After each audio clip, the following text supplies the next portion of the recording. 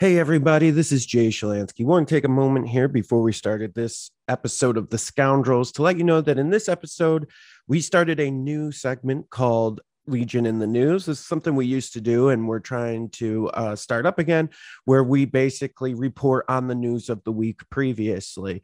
With that, some of our stuff is going to be outdated, just as how things move along. So during today's episode, we're going to talk about the swoop bikes and how in Australia, the boxes that were being found in the wild and people were getting that they had a different base than what we had all previously assumed based on streams and the box art.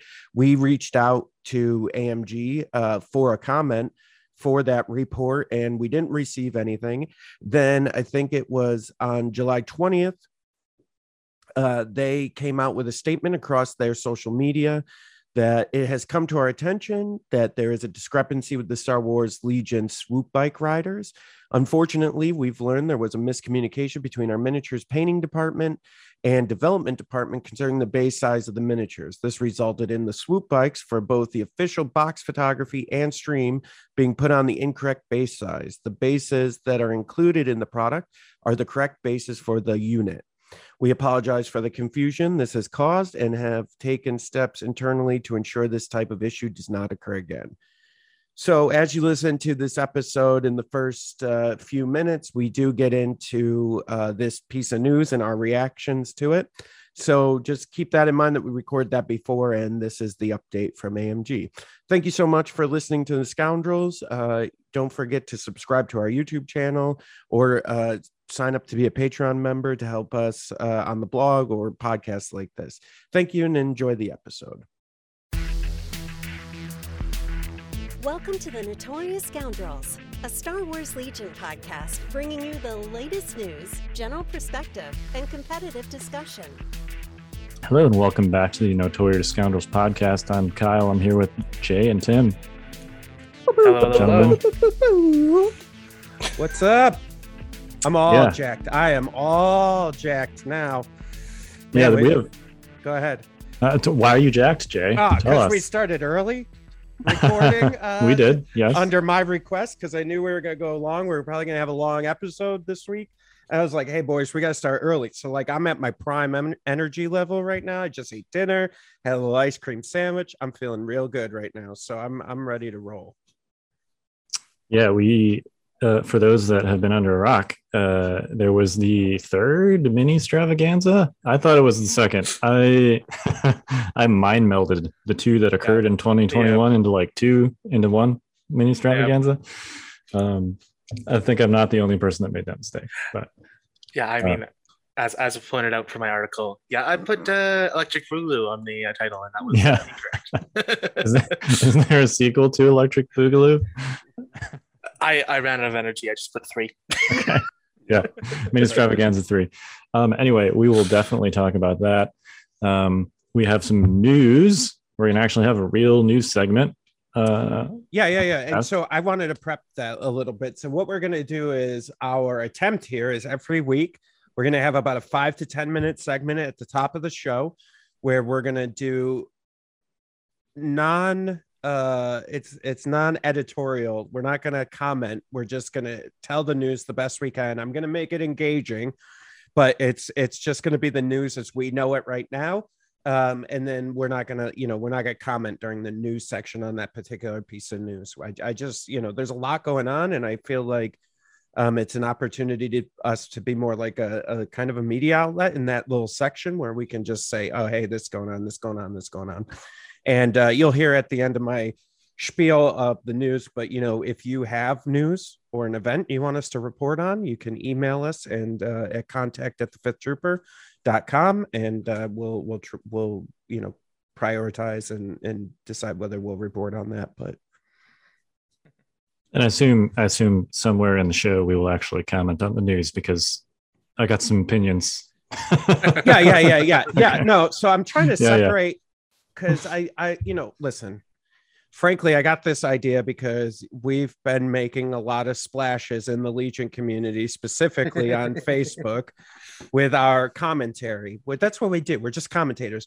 none of us actually know really anything. We just say what we feel and think about stuff, right? And I think people are getting confused that we're a news outlet versus just a blog writing commentary outlet, right? And I, I don't feel like we do stuff that's clickbaity. I feel like we just talk about what we want to talk about. But what I wanted to do was kind of separate those a little bit and actually have a news like, hey, we heard this is happening. Hey, we heard this is happening. And then we'll comment it on it later or not. But at least we will have, in case you don't know what we're talking about, we'll at the top of every show, we'll just have a couple bullet points of what's going on in Legion. Yep. Awesome. All right. Well, before we do that, let's do some housekeeping. Okay, so I had a list of things I wanted to talk about, and I want to get through this quick because today is going to be crazy long. So basically, what we have is Stormtide is coming back out this month. We we took a couple month hiatus, and we're basically relaunching. My goal is once we ship it, which will be next week.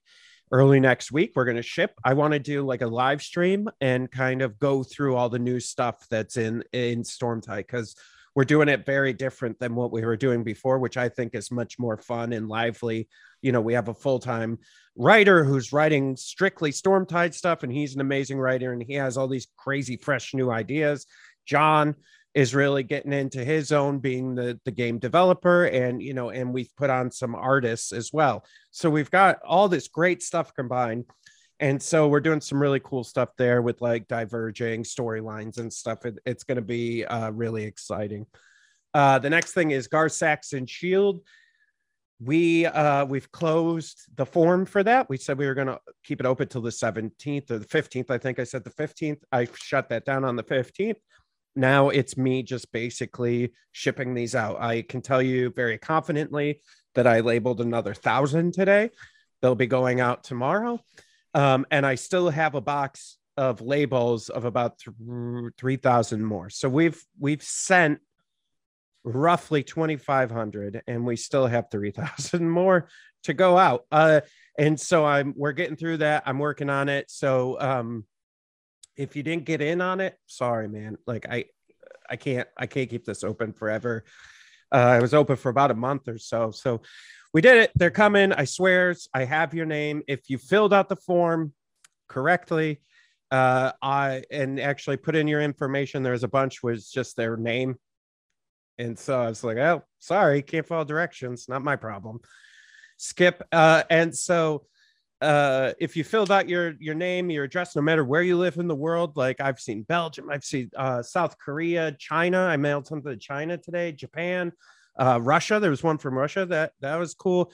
England, Germany, France, Spain, South Africa, Australia, New Zealand, all over the United States, Canada. We've got it all. And so shipping those out. Next thing is make sure you check out all our tools. Like we talk about this all the time. We have legionhq.thefifthtrooper.com, which is our list building tool. We have a stats tool. We have the quick guide, which is the rules reference guide that we're still updating because things change all the time now. And so, we're updating that and, our Legion stream tool. Don't forget to read our blog. We have a bunch of great articles. And then all of that is thanks to our Patreon supporters. So we have a ton of Patreon supporters. We actually just mailed out some really cool quarterly rewards to them. I don't want to say specifically, but it may have been some cards that needed to be printed in order to play. And I may have mailed those out and to our Patreon supporters. So if you want to support the tools and the blog and the podcast and all that, check it out on Patreon, patreon.com/thefifthtrooper. And of course, you can also support us just by buying Legion stuff on the site. So you should do both. Yeah. Really. Go buy something and then go sign up. On Patreon, you don't even have to sign up for a tier. You just it could just be $1 a month, man. If you give us $1 a month, we could do more things. We could do better things. Like it allows us to hire people. It allows us to focus on stuff. we're going to be streaming a bunch of events coming up. It allows us to do that better. Like there's just a lot of stuff that the Patreon helps us with. So please join Patreon just for $1 a month. That's $12 out of your pocket a year. That's it, man. But you know what that means to Tim? That means if his beehives ever go down, we can get him a new one. I mean, beehives are real expensive. Just one beehive. I didn't say all of them, just one. A portion of the beehive. Yeah. We could get you one bee. Yeah. I mean, queen bees are like $60-$70 right now. I didn't say queen. I just said one bee. I don't think the other bees are really that relevant. No. Again, I didn't say it was going to be relevant. I just said I'd get him a bee. All right. Well, how about we launch directly into our news segment? News from the week in Legion. Okay, so first up, AMG's mini-stravaganza was this past weekend, and though we'll be taking an in-depth look about the Legion reveals, the major takeaway was this next wave of releases are all AMG. Speaking of all AMG, reports are coming in from Australia that seem to be piling on the missteps that seem to be plaguing AMG as of late. It looks like that in addition to the swoop bike card misprint, making it into production, it looks as if swoop bikes are also shipping with a different base than what was on the box and in AMG stream. We have reached out to AMG for comment and have not received a response as of yet. In other news, we have several major events on their way, including Lone Star Open this weekend, Gen Con starting August 4th, and Nova starting September 2nd. If you have Legion news or events you'd like us to report on, please email us at contact@thefifthtrooper.com. All right. How was that? Was that good for our first one? That was good. I think you did. You must have done your Ron Burgundy vocal exercises, Yeah. beforehand. Well, I was like, I'll just swing it. I've been doing this for 4 years now, 4 years, I guess. We've been doing this for 4 years. I'll wing. I'm like, no, I'm going to write down notes. So I was definitely reading notes in that. And so before we get to the next section, I'd like to say, if you're listening to the audio podcast, highly recommend popping over to the YouTube channel, because this next part is going to be very visual. Yes. Before we get to, can we opine on the swoop bike thing real quick? Okay, we're out of the news section. Go right. for it. This is the commentary. What is it? The op-ed section. Yeah, op-ed opinion piece. Yeah. So it seems like one of two things happened. Either they used the incorrect bases on the stream and or for the box photos, and they're actually supposed to be on the small speeder bike bases, or they shipped a bunch of boxes with the wrong bases. Yeah. I don't actually think it's clear which at this point. I have not personally seen the models. To me, they look like they're bark sized, the actual miniatures, which would seem to indicate that they would have trouble balancing on one of those smaller bases. But I haven't actually seen the models. So if anyone has So actually on that post, it was a gentleman from Australia. I forgot his name.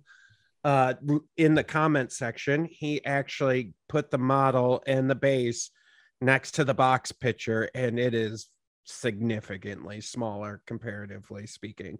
And also in that same comment stream, someone else took screenshots from AMG stream, and you could absolutely tell the difference of how big those bases were. So for sure, and we don't know if this is an isolated incident, if this is like a couple hundred boxes in Australia, because there was more than one person who said they got them. I think I counted around 5 to 8. And so we don't know if this is Australia only, because they generally get their stuff way before the rest of us do, even in how distribution works. Depends on what it is. I mean, no. I mean, because of how distribution works, it all comes out of China. Australia's right there. So generally they have it in the warehouses in distribution before they even start shipping out to these, for the most part. And so, whether they caught it mid distribution and they fixed everybody else's, we don't know yet. I don't think so, because if they're supposed to be due out here in August, they've been in the States probably since June, I would assume. Yeah, given the way supply chain works right now. Yeah. I mean, maybe there'll be a situation like with the dewbacks where they delay the release and fix all the bases. I don't know. For those that are, for the uninitiated, something similar happened. What year was that? 2019? Oh gosh, it was sounds right. Yeah, it was the Adepticon we went to. Yeah. Well, I think it was Gen Con, right? The early Gen release Con, yeah. So they had some early release dewbacks in that were sold at Gen Con, a very limited quantity. And they opened the boxes and they were like, these are ATST sized bases. Is this correct? So they ended up actually delaying the dewback release so that they could replace all the bases. And they did, in fact, replace all the bases. And I think they said basically, like, if you've already bought one, let us know and we'll mail you the correct bases. Yeah, I had one from Gen Con. Actually, I had 3 from Gen Con. And they just had a form that you just filled out and they just shipped you the replacement base, which was cool. Yeah. A lot of people, we had dubbed that the debacle. A lot of people were wondering what we were going to do with this one. A lot of people came up with swoopsies that I thought was pretty good. Yeah. Mine was going to be swoop, there it is. See, I like swoop, there it isn't. There it isn't. Yeah. I had a, all right, this is mean. And if you're listening from AMG, I'm sorry, but I'm creative and I can't help myself. So it was going to be swoop, there it is. And it was a swoop in a dumpster just on fire with the crit to block and coming out of it, and then like the base overrun 2 written under it. Can't combine dice pools, right? I mean, we'll see what they end up doing. If the answer is basically like whether this is the correct one from the first place, or they're just like, well, I guess they're on these bases now. For me, like, the larger base was kind of the only redeeming quality competitively of swoops. Agreed. So if indeed they're on these tiny bases, I don't know. I can't think of. It's hard to tell what they're going to do, right? Because as far as we've seen so far, they weren't planning on doing anything about the card. That just happened. So I assume they were going to put a print and play out, right? But like that puts the onus on you, the consumer, to then print out a card, and then that becomes a whole different thing. Yeah. Now with the base, I mean, if you have a 3D printer, I guess you can do it. But like, okay, so I don't know. As a company, I think you have two options. You either figure out. Maybe they figured it out that we don't have any information from them. So maybe they figured out, maybe Australia was early and they were like, yeah, well, sucks for Australia. And they fixed it for everybody else. Right. Or if this is going to happen, your 2 options are do what you did with the dewbacks, either hold them all, hold the release. You got them all in your warehouses minus Australia. Hold them all in your warehouses, swap out the bases like you did with the dewbacks. Or number 2, you release them and you tell people either A, too bad, or B, put them on the right base if you have them, right? Like you put that option out there. Yeah, like if you happen to have extra 70 millimeter bases lying around, go ahead and do that if you want. I think the question's going to come down to the TOs and regulations of what is a legal unit when it comes to the swoop bikes. Yeah, the other thing is the peg height. Like, especially if they're on those small bases, it seems like the tall peg, they're going to be even more difficult to balance. Yep. And it was really funny because the ones on stream had short pegs on them. Mm-hmm. And I think it was there was a painting stream and someone asked in the chat, they're like, hey, we noticed the pegs on the box art are actually tall. Like, are we allowed to clip the pegs and make them like, how'd you get the short pegs on the stream? He's like, oh yeah, you can easily clip them. And after that, there was like hold on, Dallas is not a developer. This is not like an official ruling that says you can clip the pegs. Right. Because clearly that has implications for line of sight and things like that. Right. Well, you can clip them. Yeah. I mean, yes, we know that you can physically clip a plastic peg. If not the question.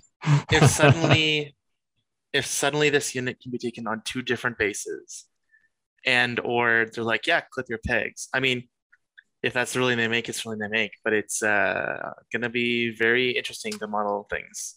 Yeah, we'll see. I think that it helps that the actual like raw meat of the unit card is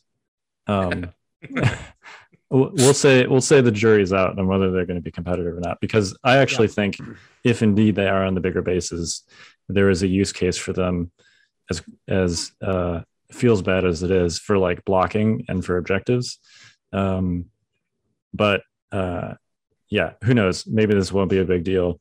But I'll be curious to see kind of how they handle this, because this is a situation where like the base size matters and the peg height matters in competitive Legion. And if they're just like, yeah, whatever, I think that'll be telling for how they're going to view competitive play in general. Yeah. And I think there's, something I'd like to point out. If you're listening to this podcast and you haven't figured it out yet, this podcast is meant to be a competitive podcast. And so, like, if we sound like we're, let me put this in quotations, complaining too much about stuff, it's not complaining. It's thinking about how this is actually going to work in a competitive environment, right?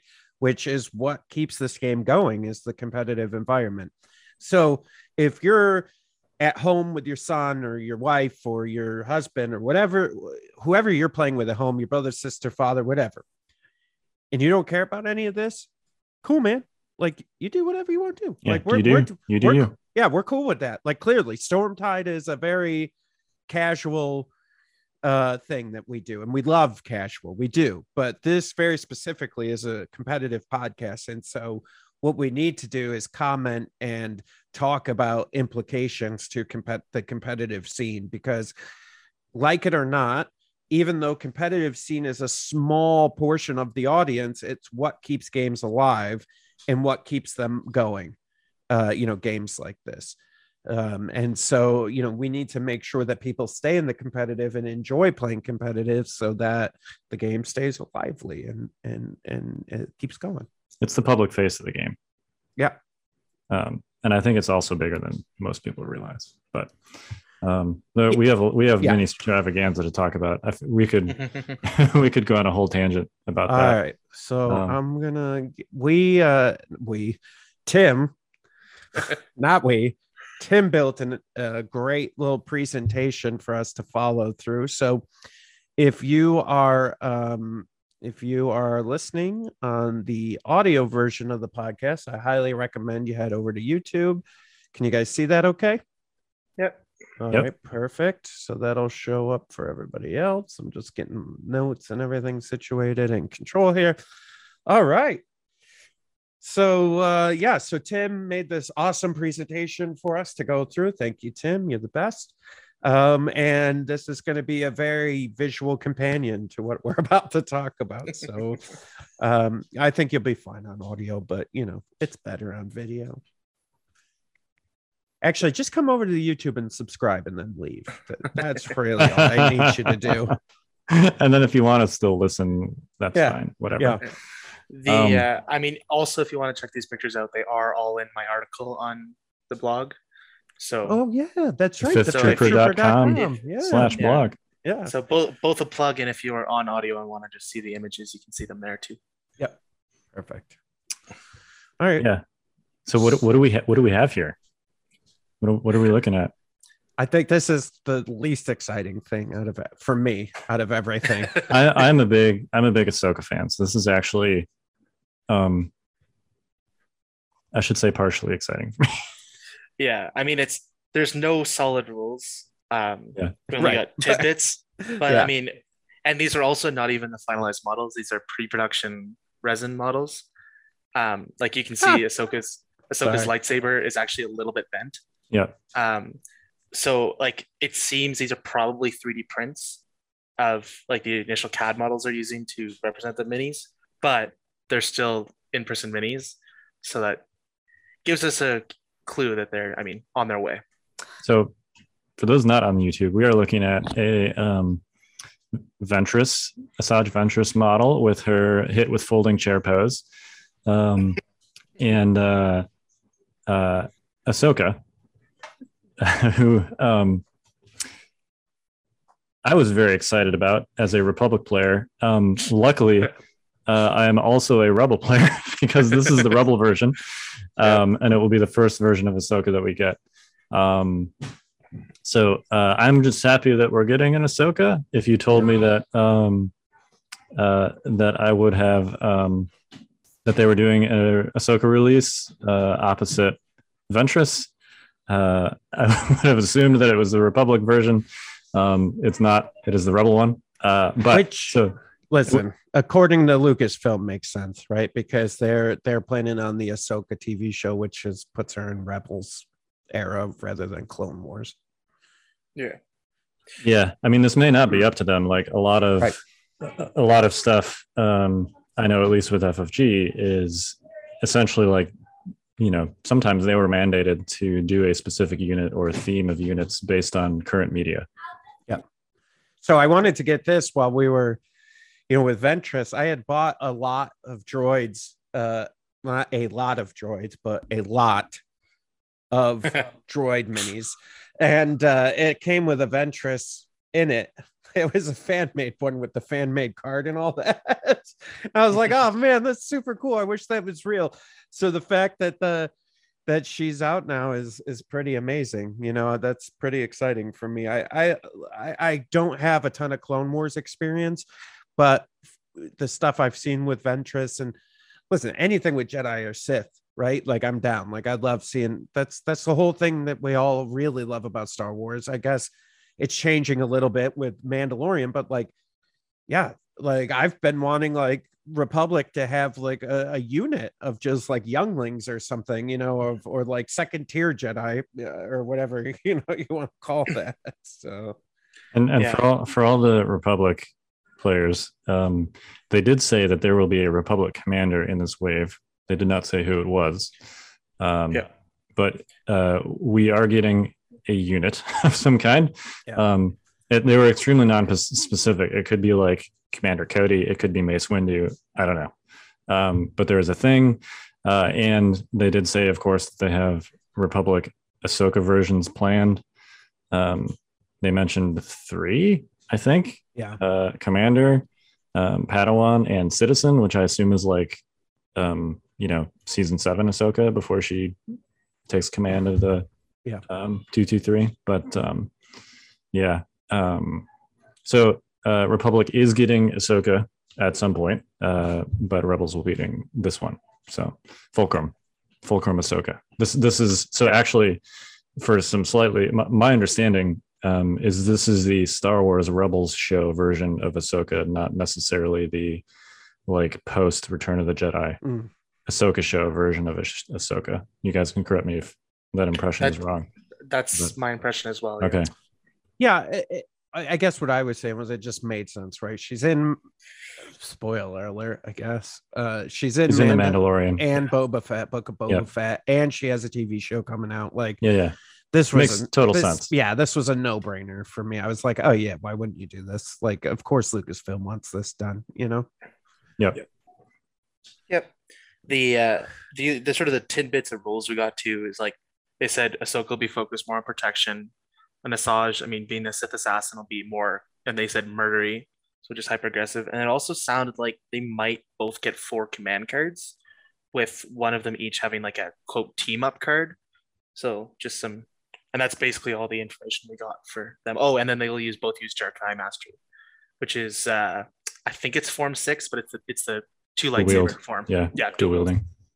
Yeah, they said they would both center around dodges. Yes. So which Force user. Right. Yeah. I assume they will have some version of deflect, as most saber users do. Right. So if they're good at generating dodges, they're going to be pretty good. I'm curious what Asajj's team up card is, because at least from watching the show, she's not really very good at teaming up with anybody. Well, except the Night Sisters. But. But she was like Dooku's assassin. Right. Yeah. So like the only thing that would make sense in my mind, like just sort of thinking about it for 2 seconds, would be like a Dooku team up card. But even that doesn't make a ton of sense. But we'll see what they do. Yeah, it could be something as simple as like what is it, Luke and Chewie's, like after Chewie activates, Luke can activate, and after Luke activates, Chewie can, whatever. It could be something simple like that, right? Yeah, who knows? Yeah. All right, you guys ready for the next one? Let's do it. Oh boy, Death Bears. I am real excited about this. Yeah, so Ewoks, we knew they were coming, and they showed some amazing photos of these. And okay, miniature wise, this was everything I wanted. Like these like little goblin creatures from like fantasy Warhammer that are just insane. And I had said something to the effect of, oh, I wish they could like just take over anybody's heavy heavy like a ATST or something. But they do kind of do something chaotic, which is destroy heavy weapons, which is super interesting. I don't know how that's going to work, but I know some people were like, what? How could that be? But I mean, I don't know. Force choke kind of does something similar, right? Like you can choose to pick a heavy weapon to choke with force choke, so it's not unheard of overall. I mean, we even have precedent in the game of like weapon disrupted, like vehicle damage. Yeah. Right. Like if the way they want to mechanically do it is be like this Ewok puts a token on top of the heavy weapon, that just means it can't be used. Yeah. Yeah. Who knows how they were very vague on how that would actually be implemented. If it's anything like force choke, it will be a very strong ability. Usually, obviously, that is a force power, which means it's gated behind a force user. But we'll see. I mean, it's hard to speculate on it without knowing anything other than what they told us, which was very vague. Right. So it's definitely thematic for them. I mean, you see them in the Battle of Endor, like when one of them tries to steal a speeder bike, like they try and unsuccessfully use the blasters. So, like it's pretty funny. I think they called it insatiable curiosity. Curiosity. Yeah. It's definitely on theme for them. And the ATST thing, I think that they said they will be able to take an ATST with Chewie in it, right? Well, if you flip to the next slide. Okay. Oh, we're getting ahead of myself. There you go. So for those of you listening, it's a painting of an AT. It's like the paintings they do for their artwork. It's Wookiee outside, Chewie with his hands up on top of an ATST. Boy, it's really hard for words describing stuff right now. I'm really struggling. Boy, I'm so excited about this that I don't even care. I don't care if this is worse than anything they've put out so far. I'm playing this. I'm just doing it. I don't even care. Like, I'm just so excited about this, and I will just lose a ton of games or make it work, whatever I need to do, because this is exciting. And so my understanding, and when I say my understanding, I'm actually just reading Tim's article, so you guys could do the same thing. My understanding is that these are going to be mercenaries, and they can go in rebels or their own battle force, right? Tim, was that basically the gist? Sounds like it is. So like, it sounds like you can bring, like, so the ATST specifically sounds like it'll be battle force only.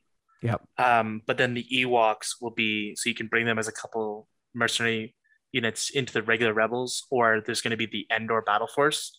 I couldn't figure out if there's actually going to be like Ewok battle force. It'll be Ewoks only, because it sounds like the Endor battle force is going to like, it'll include like the main characters, like all the rebels who are on Endor, right? Yeah. You got rebel commandos, main characters. That's where the ATST with Chewie in it comes in. So I don't know. We'll see. They did say that battle force will be very anti-infantry focused, with very limited anti-armor things. They also said the Ewoks will have a melee option, like units themselves, melee Ewoks as well as ranged Ewoks. And then they did confirm an axe wielder heavy, and then also a trapper personnel. So a bunch of things that we don't actually have much information for. But things. They also said Wicket and Logray will be named characters that you can bring. That's cool. Whether they're commanders or operatives, no idea. But there'll be a lot of options that we don't know much about, but it all sounds amazing. The thing I found interesting was that the ATST may have incognito and inspire. Yes, the only two keywords, well, insatiable curiosity, but the only two sort of known keywords that they said was in the ATST with Inspire and Incognito, which interesting. Incognito and an ATST. I don't even know what to think about that. My first instinct was like, that seems crazy. But also it means you're like not firing with your ATST. Right. So I don't know. I don't know how to feel about that. I guess we'll see how it's implemented. I mean, to me, like just gameplay wise, it sounds like first turn you're protected from long range, like AATs or air speeders shooting at you. Spiders. Yeah. Which, I mean, one turn safety from all that stuff. Yeah. Great. Seems pretty good. I mean, it's incognito is like a zero downside keyword. Like you can drop it when you choose, basically. Right. So, yeah. But depending on, okay, listen, and we're basing this information off of how the ATSTs play today, right? Depending on what weapon upgrades and stuff come with it, like it's going to be, I don't know, as someone who plays a lot of ATST, I don't know how often that's actually going to come to play. Because if I'm running an ATST, like unless there's spiders or something going on, like I need to shoot with that, like more sooner rather than later. So yeah, we'll just have to see how it's implemented. Yeah.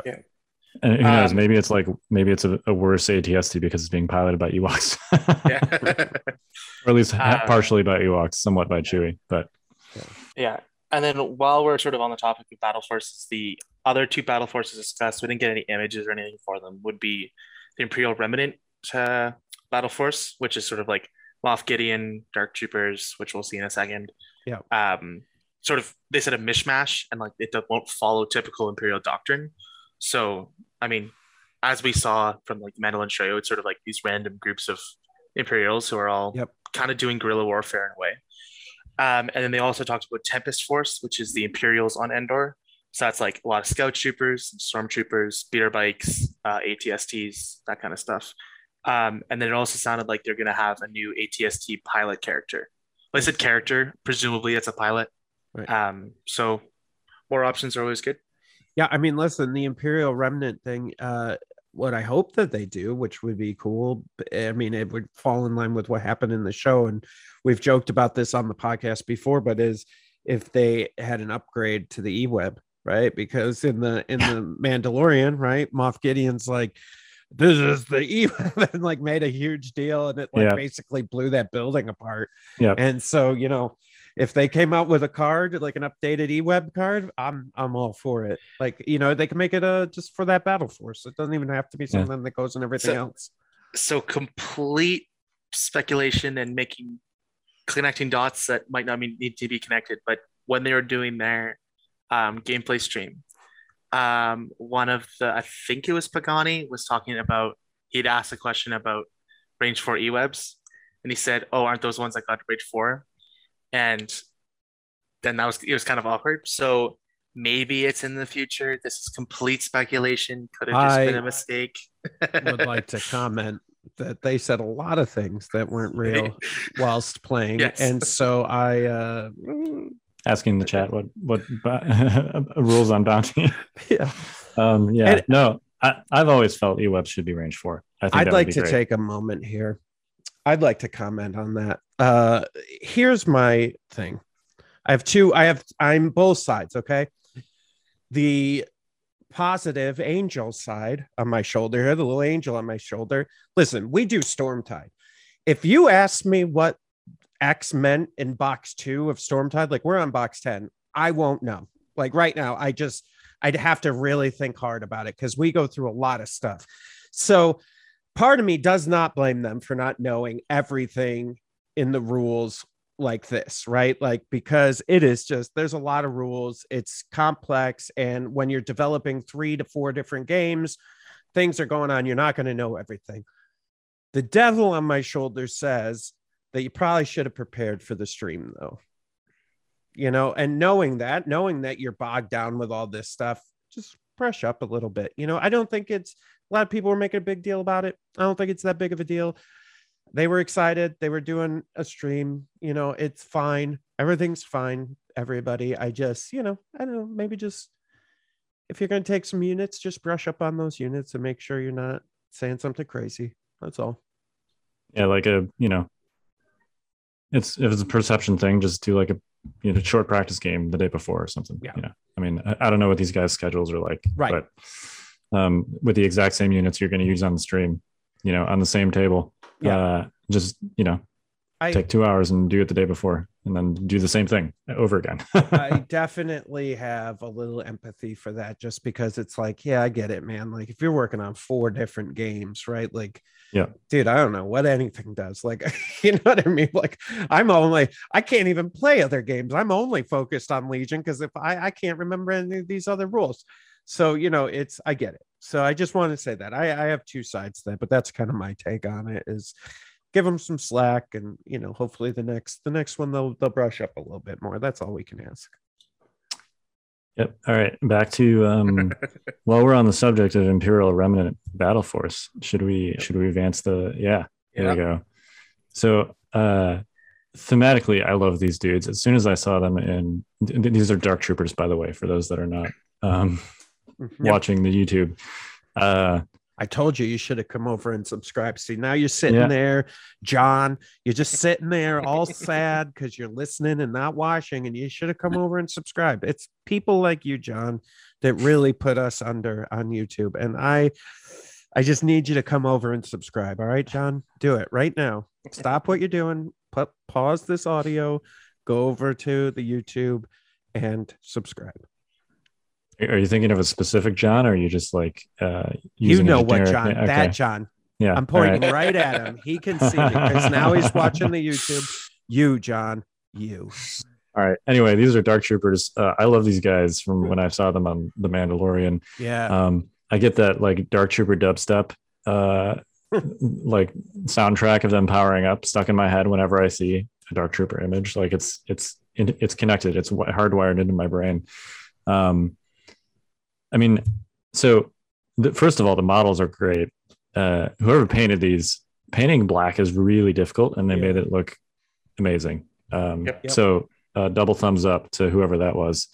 We also have Moff Gideon.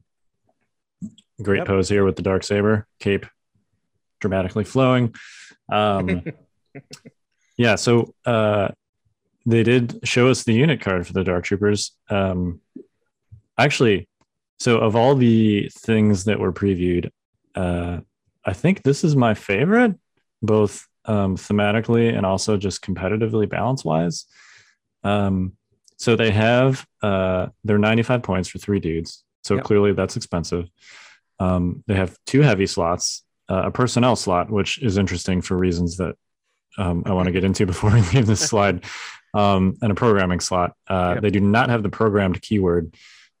So presumably these, whatever programs they come with, they didn't tell us what those were, but they will probably be upside. Like otherwise you just wouldn't take them because they don't have the programmed keyword. So there's nothing that requires you to fill that slot. But they have armor, full armor on a trooper unit. They're a heavy slot. So this is the first trooper unit that goes in the heavy slot. They have plotting, which is not a new keyword. Actually, this used to be on eWebs. It means you can only move once on your activation, which is a good thing because they also have unstoppable, which is essentially, there's a lot of text here, but it's basically permanent implacable. And they also have another good keyword here, unconcerned. Unit cannot benefit from cover and units cannot be repaired or restored. And then they have 2 wounds, just a range of 1 to 3 black die ranged attack, and then crushing punch, red, white, in melee. The reason I like this card so much is because these keywords, particularly unstoppable and plotting, kind of like invoke the theme. These guys are almost kind of like Terminators from 40K, for those that are familiar with that. Basically, like very heavily armored, very slow.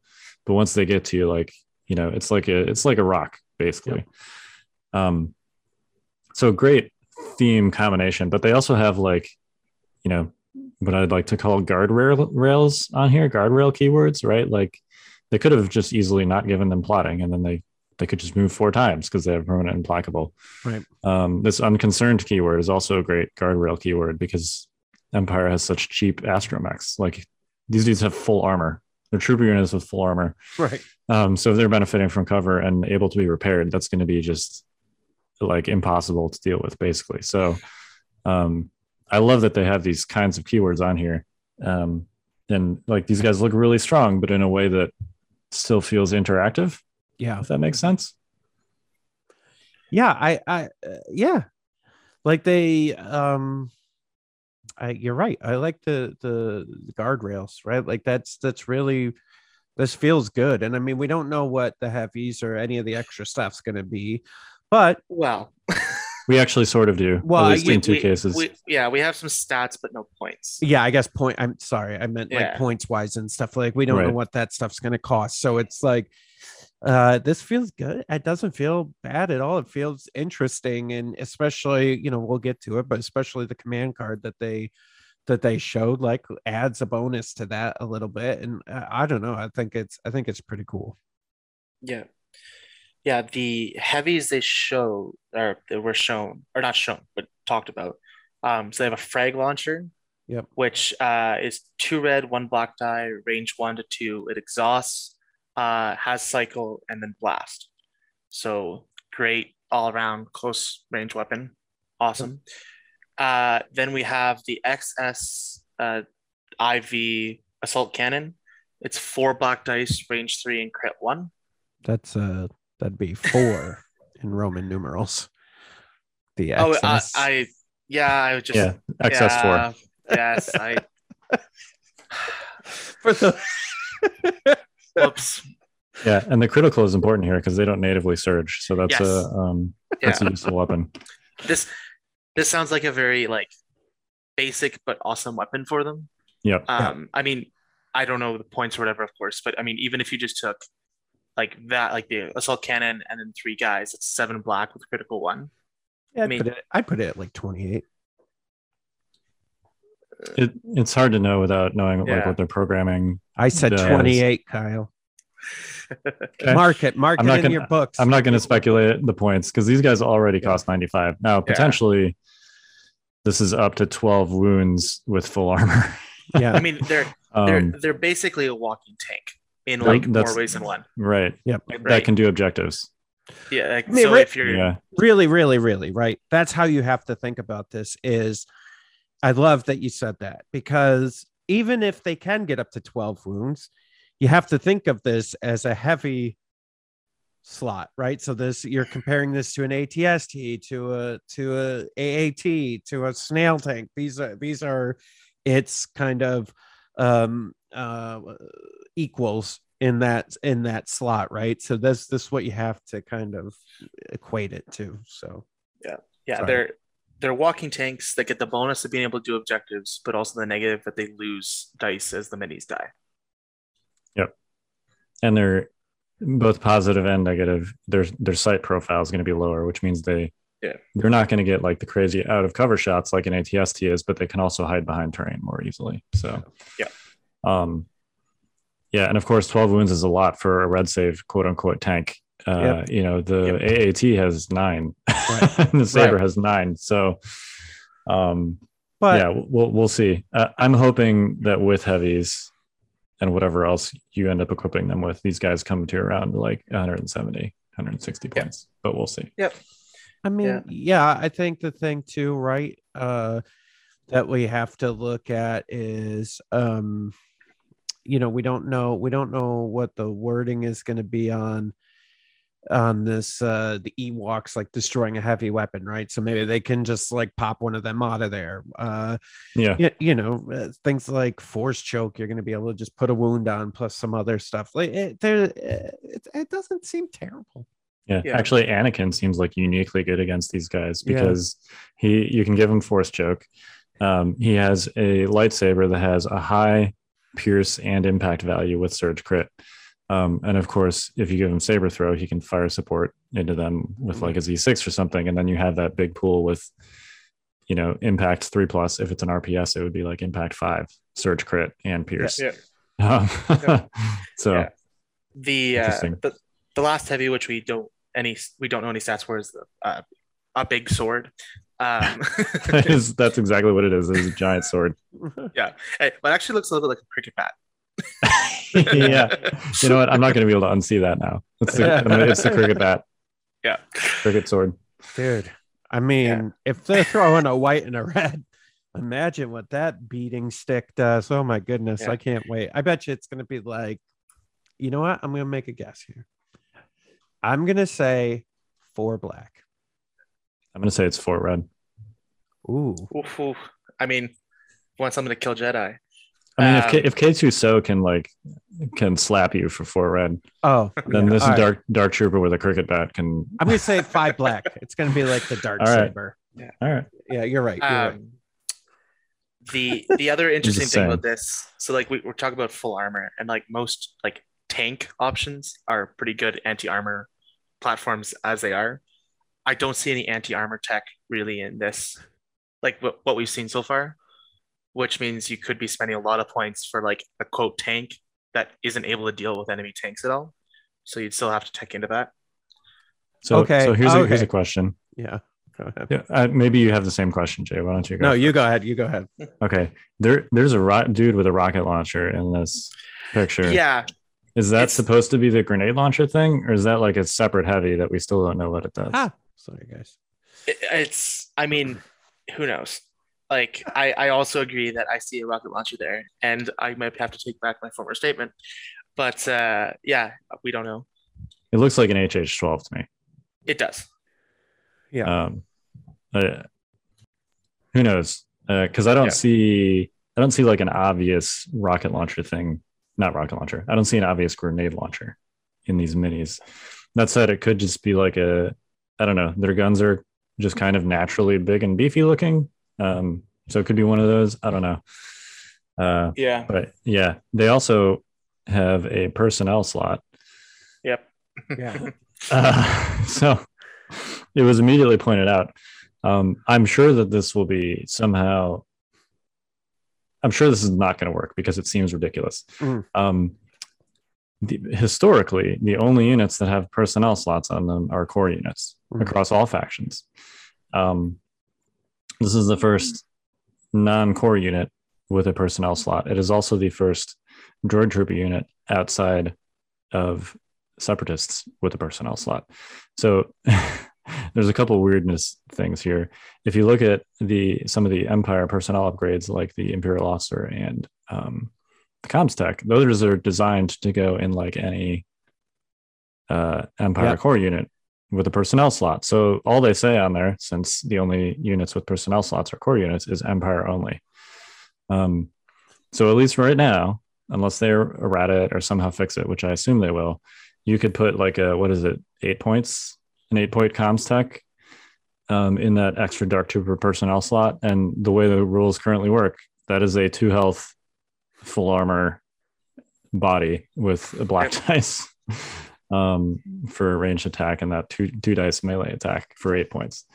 Not to mention adding whatever comes addition onto that. Yeah, throw a transponder or something on there. Yeah. So link targeting array. Well, link targeting array is vehicle only. Oh, vehicle only. That's right. That's right. Yeah. It's vehicle or emplacement trooper only. Yeah, right. Yeah, you're right. But otherwise, clearly that would be a ridiculous upgrade on them. I assume that will be fixed. The even funnier part is the separatists ones, specifically the T series and the Viper droid, say droid trooper only.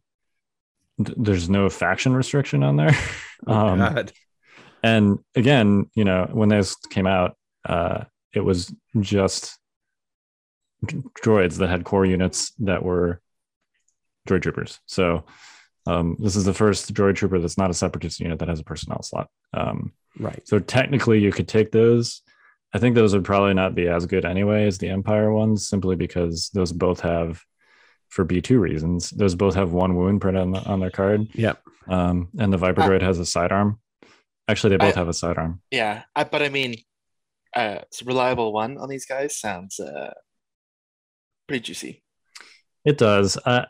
I feel like the T series, since it's, really either model, but the T series, especially since he becomes the unit leader, would be kind of a liability with these guys, because that means like if you can ever just hit the unit leader, I mean, this is a thing you can already do with B2s, but B2s are squishier, so it's less important. You can get 1 wound for 2 basically if you can scope the unit leader. So I would, and he's also 18 points, so he's like the most expensive one of these.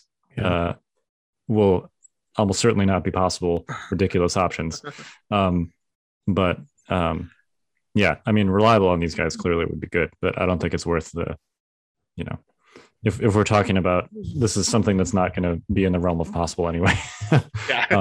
I would personally fill that slot were it legal somehow with the comms tech. Okay. All right. This is crazy, but let's say that's all true. I like the Viper recon droid because that's something that's in Empire, right? Yeah. So what you do is you get these guys, you put the Viper on them, and then you put them in the back of a Gav. And then you literally just roll the Gav in, putting observe tokens on stuff, and then just shoot things on your way in, and then drop these guys off to finish it off. Yeah, I mean, the Viper has a sidearm range too, so it doesn't really gel with their pool very well. But well, no, because what you're doing with the tank is these guys probably wouldn't really shoot out of the tank. I mean, they may, but what you would do is you get them in, use the observe for the tank, the Gav tank, and then you drop them off and they just melee because it doesn't say sidearm melee. No, it doesn't. That's true. Yeah, just slap them with that red white.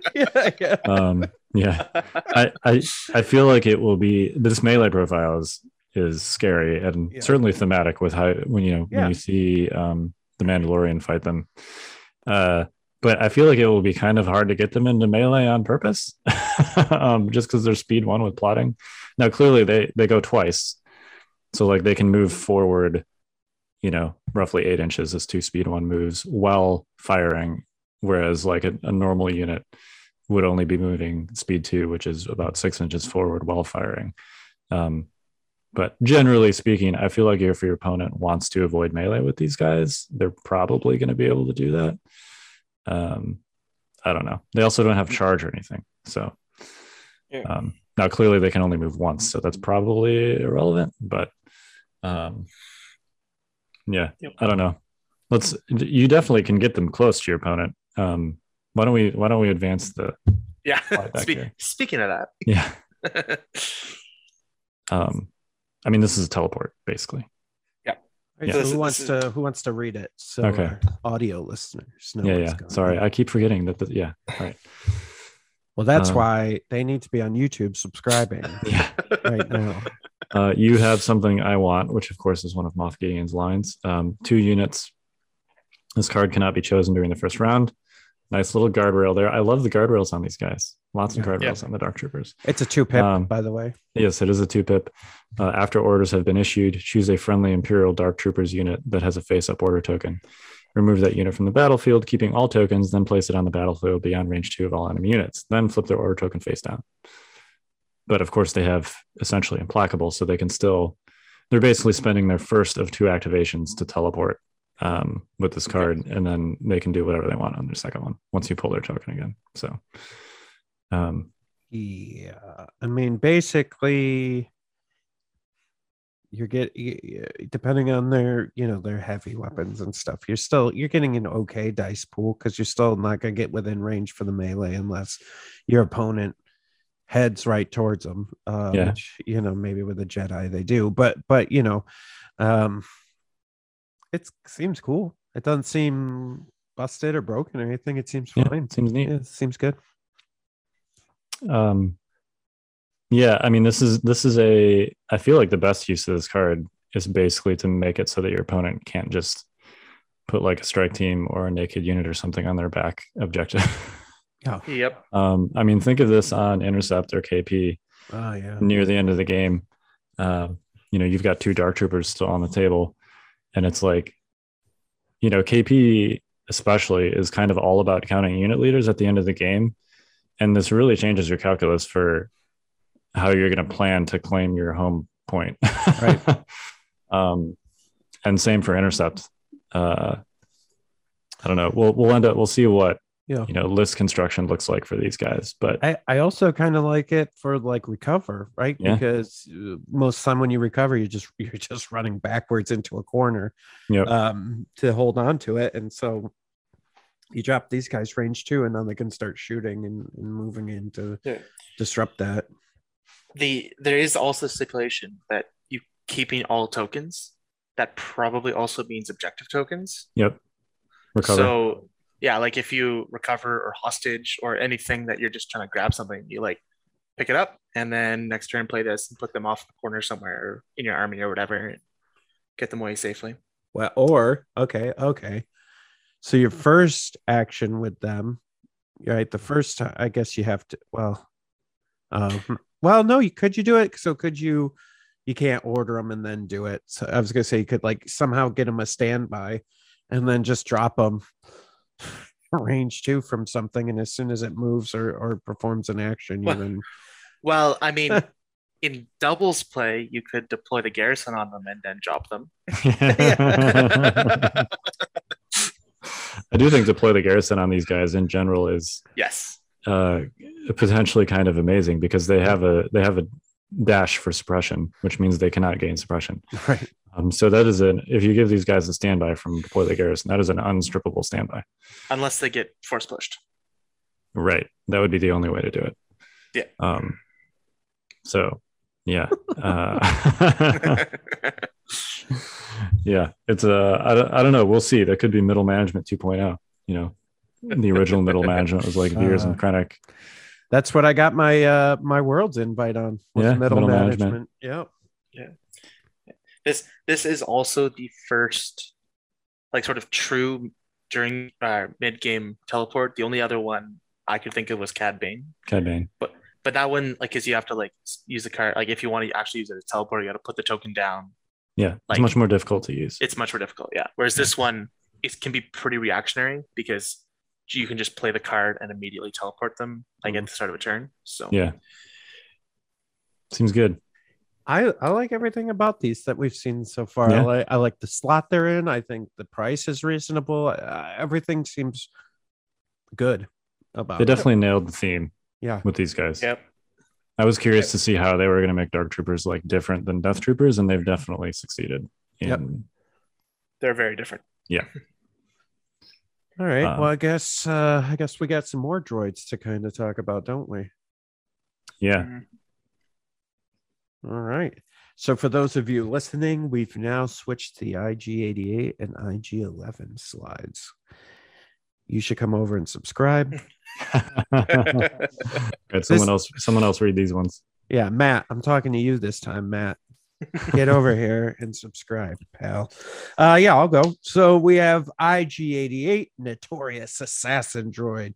He is a mercenary that can go, it looks like, an Empire. He's 110 points. He has Armor 1, Arsenal 2, Bounty, Impervious, and Sharpshooter 1. He rolls red defense die. He has around about 5 health. He has a courage level of almost 2, little around 2. He surges to crit. He's got his modified DLT 20A rifle, which is a range 1 to 4 rifle with 2 black and a white. He has this modified E11 blaster, which is range 1 to 3, 1 black and 2 white. Pierce 1 and versatile. He has IG-88's Vibro Cleaver, which is a red, black, and a white with Pierce 1. He can get a slew of upgrades, including comms, training, and gear. I don't know if I'd describe that as a slew. It's 3 upgrade slots. I was thinking of the word for gear, and so I was delaying. Is what I was doing there. And then do you want to go? You want me to just do both, and then we'll. Why don't you want to just hit the differences between the two, like because they're almost the same. Yeah. There's really like 3 ways that they're different, I guess. Right. Yeah. So I guess let's start at their weapon profiles. So IG-11, instead of the Vibro Cleaver with Pierce 1, he has Overpower, which is 4 red. The second one, the modified E11 blaster, IG11s does not have versatile, but has Pierce 1. He surges to hit instead of crit. He has programmed, so he has to equip an AI card. And he has Gunslinger. He does not have Bounty. And he does not have Arsenal 2. And yeah. And he can be in Rebels because he was the nanny too. Yeah, the sort of offensive differences here is most like the sort of big differences. Like 88 has Arsenal 2, 11 has Gunslinger, and then 11 doesn't surge to crit, only surges to hit, which is sort of a interesting juxtaposition between those two keywords because they a lot of times are similar. It means like 88 will have easier time putting damage to on the one target, whereas 11 could use like his better weapon across multiple targets. So yeah, it's interesting. Yep. The program slot is interesting. From the one card they showed us, it seems like this is going to be how they're going to kind of differentiate the Rebel version from the Empire version. Yeah. They only showed us the Rebel card, but it's nanny programming. And it is Rebel only. Basically, it allows him to take Grogu, which we'll get to. And he gets AI dodge move. It is 0 points. So people are speculating that the other one will be Empire only, and we'll give him like bounty or something like that. I have a theory that the other one will give him bounty and surge to crit. Okay, yeah, that'd be interesting. Because surge hit on with Gunslinger kind of feels bad. It does, yeah. Especially since he doesn't have Sharpshooter 2. Exactly. Now, that said, he does have a range 4 weapon. Yeah. This is the first Gunslinger unit that has more than range 2 on his base weapon profiles. Again, very thematic. Oh, yeah. I mean, I love, I think that's one of my favorite episodes of The Mandalorian where he shows up and like body slams those 2 scout troopers and then just kind of rolls into that. He basically breaks the siege, right? Like he rolls in on a speeder bike. He's got his 2 arms and he's spinning around and shooting everything. Like it's very thematic for him. Yeah, 100%. But yeah, you can gunslinger that DLT 28 at range 4. Yeah. So I think overall it's slightly worse than IG-88's Arsenal because, in a pinch, Arsenal 2 is almost like Gunslinger if you need to shoot 2 separate targets, but you can also shoot the same target with 2 different weapons. So, I wonder if the program for Empire let's say search to crit, but also self-destruct. That'd be so I think that's a command card. Oh, yeah. Is that, yeah. So yeah, we didn't get to see any of the command cards for either of these units, but we did get told about a number of them. So I can go through those. Please get to my thing.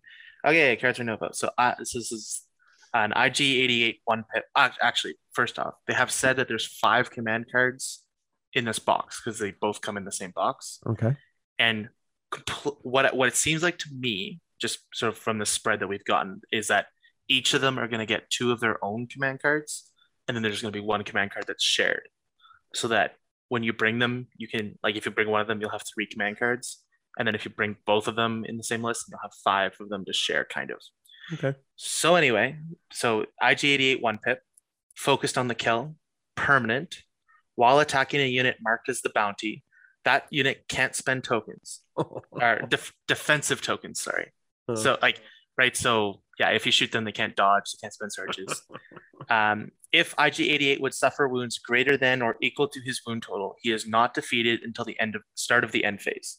This is permanent, by the way. And it's permanent. Yeah. Yeah. It's really good.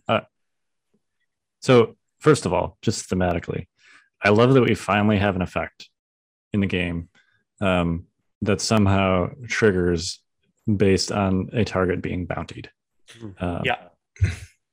It's not just a victory condition here. It actually like gives IG-88 a bonus for attacking his bounty target, which I think is really cool.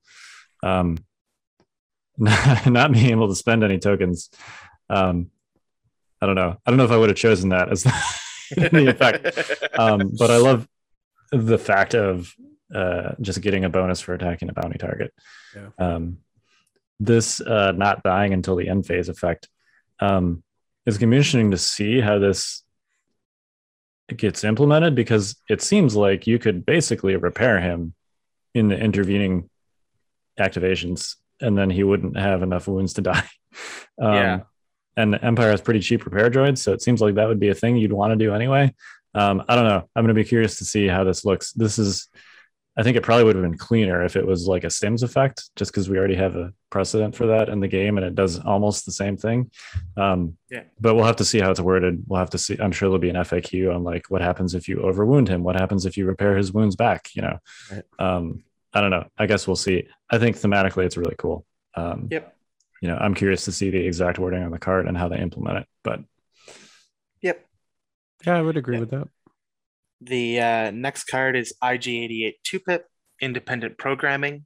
This is another permanent card. Each time IG-88 issues himself an order, he gains 1 aim token. As well, IG-88 gains Independent Dodge 1. So basically, you get a token at the start of any turn. It's an aim if he gets an order, dodge if he doesn't get an order. So, I dig it. Simple, effective. Yep. I really like command cards like this. Like, this is not complicated to implement. It's potentially very strong. Like this could be, if he has 3 command cards, this could be 3 free aim tokens, which would be great. Yeah. Plus independent dodged. So potentially very strong effect. Super simple. I dig it. Yeah. It is also like these guys, I mean, especially IG-88, just like from those 2 cards alone, seems like he's going to be pretty command card hungry. Like you're going to want to bring his command cards. So just, as with most bounty hunters. Okay, and then the last card we have actual text for is IG-88 or IG-11. So this is the shared card. It's a 2-Pip, a machine made for killing. Until the end of the round, the nominated IG unit gains 1 aim token. Demoralize 3 and steady. Yep. Can I just comment on how much more polished this wave looks than the battle forces? There's another guardrail here. Until the end of the round, the nominated IG unit. So because you can field both of them, right? So at some point, somebody tried this, or they had the foresight to put this in there, that like this only works on the one that you order if you take both of them. Yeah. And these are the phrases like these and the cards that we're seeing makes me feel a lot better about the like general quality of this wave than relative to the battle forces. So just a small commentary there. But on top of steady, great keyword for them. Oh yeah, clearly amazing. Demoralize 3. I mean, that's cool. You have to be close to use it. I don't know how often they're going to be like at range 2 of something at the start of their turn, but even just for steady, this is an amazing card. So I mean, IG-88 kind of feels a little bit like Bosk, where he doesn't want to be super close, but if he is like even caught in melee or close, he has some tools to deal with it. Like he has like his melee, like he has Arsenal 2, so he could like hit someone with his melee weapon while also shooting out with his pistol. So he has like 2 3-dice pools that both have pierce on them, which seems pretty good. Yeah, I can see IG-11 wanting to be a little closer, just because he's got that gunslinger and he's got a range 3 pierce weapon. So I mean, like IG-11 probably wants to exist at range 3, and then IG-88 is kind of comfortable existing anywhere from melee to range 4, but probably also wants to exist mostly in that range 3 band as well. Yeah, we'll have to see what his self-destruct command card looks like. So then the last card, we don't know anything about it except it's a self-destruct card. Seems pretty self-explanatory. It's probably like IG-11's 1-Pip, because we don't ever really hear IG-88 talk about self-destruct as far as I know, but it's a pretty core plot point for IG-11. So, hey, he won't shut up about it. Yeah, I know, right?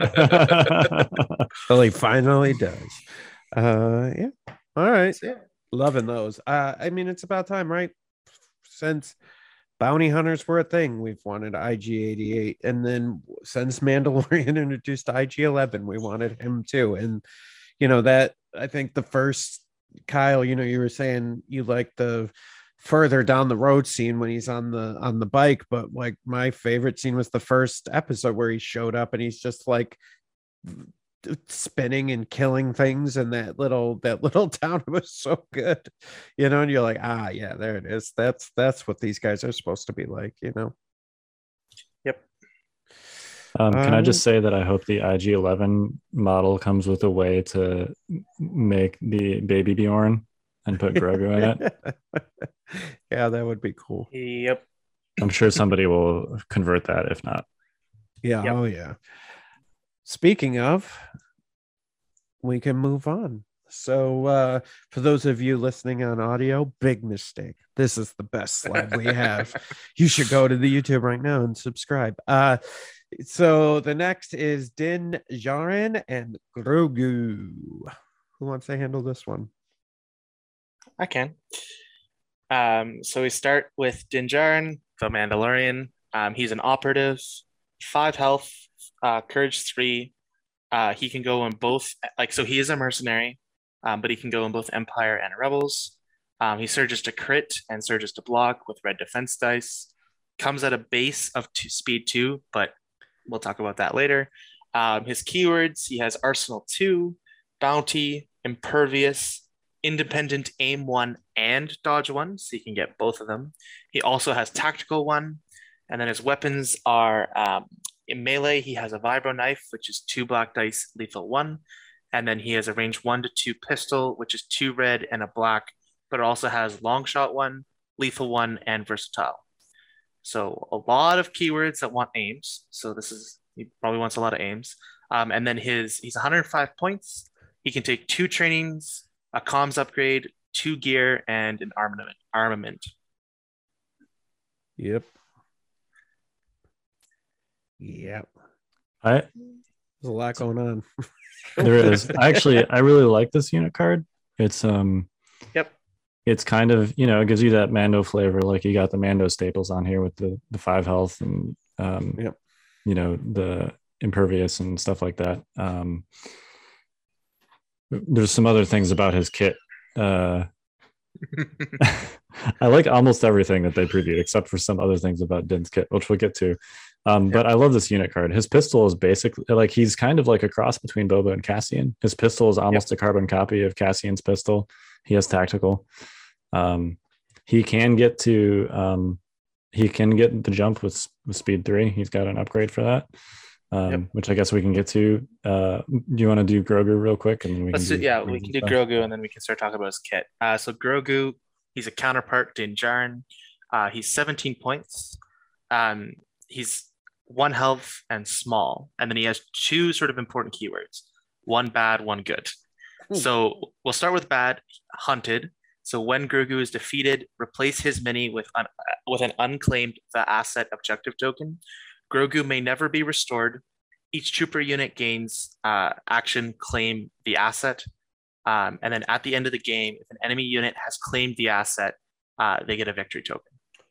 So I don't want to say that we came up with this first, but we came up with this first. So if you guys look at the 5th Trooper event deck, we may have something exactly like this that we have had for years. Just want to throw that out there. So, not saying they took it from us, but it feels kind of like they did. Regardless of whether that's true or not, I love this ability on here. Yeah. It's very thematic for starters. Yeah. But I like that there's an actual potential liability for taking him given his cost and his other ability. So yep. Yeah. So then his other ability, Latent Power. At the end of your activation, you may gain 1 suppression token to roll 1 defense die. On a surge result, choose an enemy unit at range 1 of this mini, and that unit gains 2 suppression and 2 immobilized tokens. On a blank result, remove a wound or poison token from a friendly non-droid trooper unit at range 1 of this mini. I love that this is variable. Yeah. Yes. I was super worried when I first saw this concept that he was just going to like give Din Djarin a force slot. And then you have essentially what is, I mean, it'd be boring because you just probably put like, push, or maybe they have a force heal or something in there. I love that this is like roll a dice and see what happens. I think that's great. It's very Grogu to me because he doesn't really seem to know what he's doing. Yeah, he's incredibly powerful, but also just randomly does cool stuff. Yeah, he's a toddler with the Force, basically. Like for anyone with a toddler, they don't really do much of anything on purpose. Yep. Yeah. But I mean, both of those abilities are hot fire. Like giving something immobilized tokens could just win you the game pretty easily, and then and removing wound tokens is great in all armies. But when you're almost by definition paired with Din, I mean, you can go with IG-11, but if you're with Din, removing wound tokens is great. The slightly weird thing about that though is you can't restore at minis with that ability. Right. Like, I mean, from the reminder text anyway, it just says remove a wound or poison token. So you can't like use Grogu as like a gunline healer. But I mean, which Rebels, I like. Yeah, it's another good guardrail. But for Rebels who like their heroes and with the hero that he's going to be likely paired with, pretty good. Do we know? Am I not remembering this? Do we know what small means?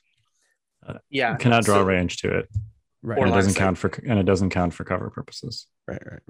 Yeah. Importantly, the latent power though does call out this mini.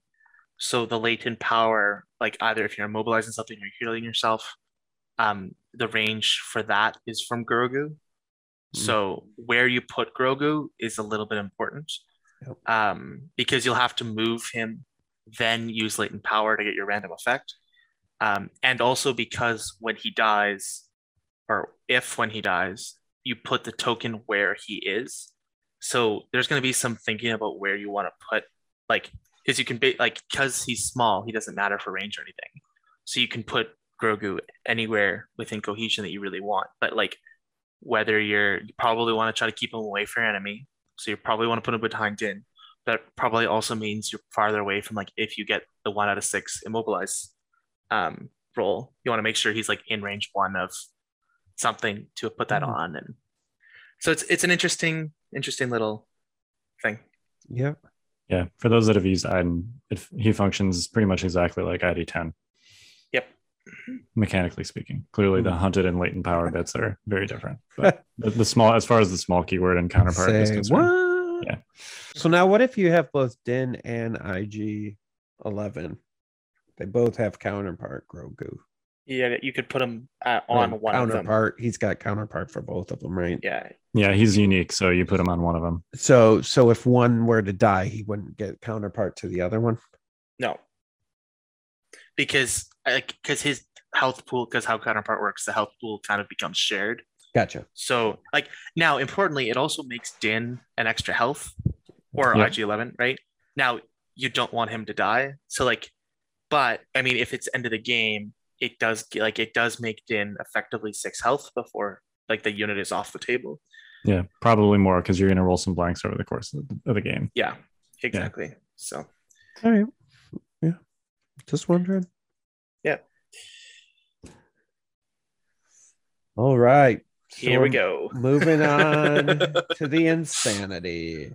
All right. So for the weapons upgrade, you have Din's Amban rifle. Amban.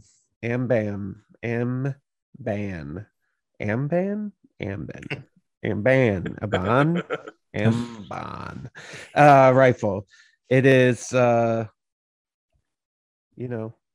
3 black at melee. Immobilize 2 suppressive. For 2 actions, if you are not engaged, perform a speed 1 move. Then choose an enemy unit in line of sight. Roll 1 red attack die. If the result is a wound or a surge, which it most likely will be, chosen unit suffers 1 wound and gains 1 suppression token. What 1 hit or crit result? What did I say? Wound and surge. Oh, I'm sorry. 1 hit or crit. Yeah, 75% chance, basically. Notably not on here, surge. And this is not an attack, so you're not using. There's lots of other reasons that's also relevant, which we'll get into, but you're not using Din's surge conversion chart because this is not an attack. So,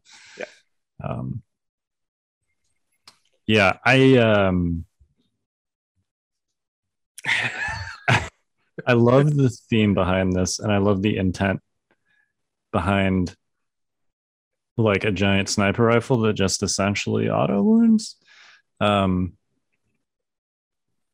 have some concerns around the fact that this is not an attack because it has a lot of weird game interactions that are not intuitive by virtue of not being an attack. For example, you can shoot into melee. And by shoot, I mean use this ability into melee because you're not actually making a ranged attack. You can do it on something inside a closed transport. There are weird things around like wound removal. Like if you shoot a strike team with this, your opponent and they're corner peeking, which for the uninitiated means that you're like hiding the non-unit leader model, and then you have the sniper model out and visible, which is the common way to use strike teams. Since this is not a ranged attack, your opponent would have to remove the hidden model. So you can basically like reverse scope a strike team by killing the hidden model and leaving the visible model out there with one wound. And then, if you do last first, you can basically just kill a strike team, even though they have one model hidden with this. There's lots of weird, like not intuitive, confusing game interactions that result from this being not an attack. I feel like I would be much more okay with this if this essentially was like, an unlimited range sniper rifle like Iden or Cassian's, except it had some, disintegrate or whatever, some additional keyword on it that basically just ignored pierce immune. And just like, basically skipped the roll defense dice step and just automatically caused the wound. I think that would have done almost the same thing without these other potentially confusing interactions. But I don't know. It's just, it's weird. I don't know. It's weird. It seems like instead of using the existing building blocks of the game, which are keywords, they kind of just like text wall vomited what they wanted this to do, and then in the process created some of these weird interactions. I don't know. Balance wise, it seems ridiculously good against force users who generally have low health pools but rely on defensive tech and being hidden in melee to survive. I've seen people be like, well, if he spends his whole game doing 4 wounds to a force user, like, is that really worth his time? And it's like, yeah. Someone that plays force users a lot. Yeah. I mean, we on our force user episode, we talked like even if you can do like 2 to 3 wounds to a force user on the way in, and they have 2 to 3 wounds left once they get to your lines, like they're pretty effectively neutered because that's getting punched to death range. This continues to do wounds once they're in, right? Like 1 wound a turn to a force user is actually kind of a lot. Well, and I would even say reverse, right? So let's say he wasn't doing this the whole time, and you bomb in with Luke, let's say OP Luke, and he takes some wounds on the way in, but he's effectively in the enemy lines. Well, now the whole thing that they do, which is tie up in melee so they can't be shot or wounded, that effectively is gone now. Because I've had OP Luke, just killing stuff with 1 wound left. Oh yeah. And like nothing's going, okay, you can't touch me. Yeah, okay, boom, 1 wound. Well, now that's over, right? So it's super common for me to end a game with a force user on 1 to 2 wounds. Yep. They're always like right on that knife's edge. So yeah, this is going to be really strong against force users. It'll be probably less good against like a droid army where you're just, your options are like B1s, although droids, clearly Scepters also bring force users. Like this would be great against Dooku. But it's also, I mean, we'll have to see what the opportunity cost is here. They didn't show us the Beskar spear, which I think is going to be the other armament here. But like 10 points is not that much for something that is potentially extremely strong deterrent against the force user. I mean, effectively, it's 10 points for 6 wounds. It doesn't matter what. It's probably less than 6 because you still got to roll a dice. But 4.5 wounds. Yeah. Oh, right. Right. It's not an auto. Right. You also like, even if you are bringing this and your plan is to use this as a sniper, you're probably not shooting it every single turn because Yeah. like, right, like, but I mean, if you shoot it 2 or 3 times at like, I don't know, Yoda, and then do 2 or 3 wounds to him, that's definitely worth its cost. Yeah. Yep. It's also like, it'll be interesting to see his spear, because like this rifle, so it's like 3 black melee immobilized 2 attack, combined with his knife gives you 5 black dice search crit with lethal 1. And immobilized 2, which is kind of amazing. Which, well, it's super important because it means like, so we'll see the command cards later, but like he has a relentless command card. You could double move in, which gives you 2 aim tokens, and like guarantee a wound to get the immobilized token on like non-immune pierce stuff. So that way you could like dive in almost like a force user, even on unactivated units, because once you're immobilized, you can't withdraw. Yeah. Yep. Yeah, I mean, this is really good, even just as a melee weapon if you never use the ranged ability. Yeah. I am personally a little bit sad that like the ability is so good, because I think if this were just sort of a regular sniper, I would just take it and use it mostly as a melee club. Right. Yeah, I agree. I mean, there are very few effects in the game that hand out immobilized tokens at all, much less 2 immobilized tokens. Yeah. With lethal backing it up. Like that's right. Like I don't think there are any piercing immobilized attacks right now. Well, Palp, yeah, but his just gets immobilized anyway. But that's only on his command card turn, and now he'll die. Exactly. So I mean, I would totally just take this for the melee, and any shots that you pop off kind of on the way in are a bonus. I know it's 2 actions, but you also get a speed 1 move. So yeah, you know. I mean, I also like, I think the effect, if it were like on a black die, so it were 50%, or you didn't get the speed 1 move, like take it down like 1 notch, and I think I'm way more okay with it. Or make it a ranged attack, so make it the rules actually apply to it in ways that you expect. Yes. Yeah. But I mean, even if their intent is they want it to be able to go around those kind of things, like the speed 1 move is amazing because it means you can do it sort of on the approach, and you just keep advancing in, and the red attack die is just very consistent. So yeah. I don't know. We'll see whether it ends up being a balance issue. I think it's just very uninteractive, like things that, you know, don't let your opponent spend tokens or even roll dice. I think are clearly like a game can have those things, right? Like we have force choke, we have force push. But those are also, they're more interactive than this in that they're very short ranged, A, and B, they're force power. So they're gated behind incredibly expensive units. But just the fact that they're range 1. Yeah, and force choke is stopped. You can't, it's not commander or operative, right? Exactly. So there's even more gates to it. Right. Yeah. So going along with ungated, we have the Whistling Birds, which is a 3 pip. During his activation, Din Djarin gains action. Choose up to 3 enemy units at range 1 and in line of sight. For each chosen unit, roll 1 white attack die for each mini in that unit. That unit suffers 1 wound for paint, basically. You roll any paint on a white die for every mini, they suffer a wound. This is essentially like fire 3 spray weapons with high velocity and immune pierce, or not immune pierce, high velocity and like pierce 10. Yeah. And also works into melee and blast. Yeah. Actually, this one I have less of a problem with because, I mean, for 2 reasons. The first is that it's range 1. Right. Actually, 3 reasons.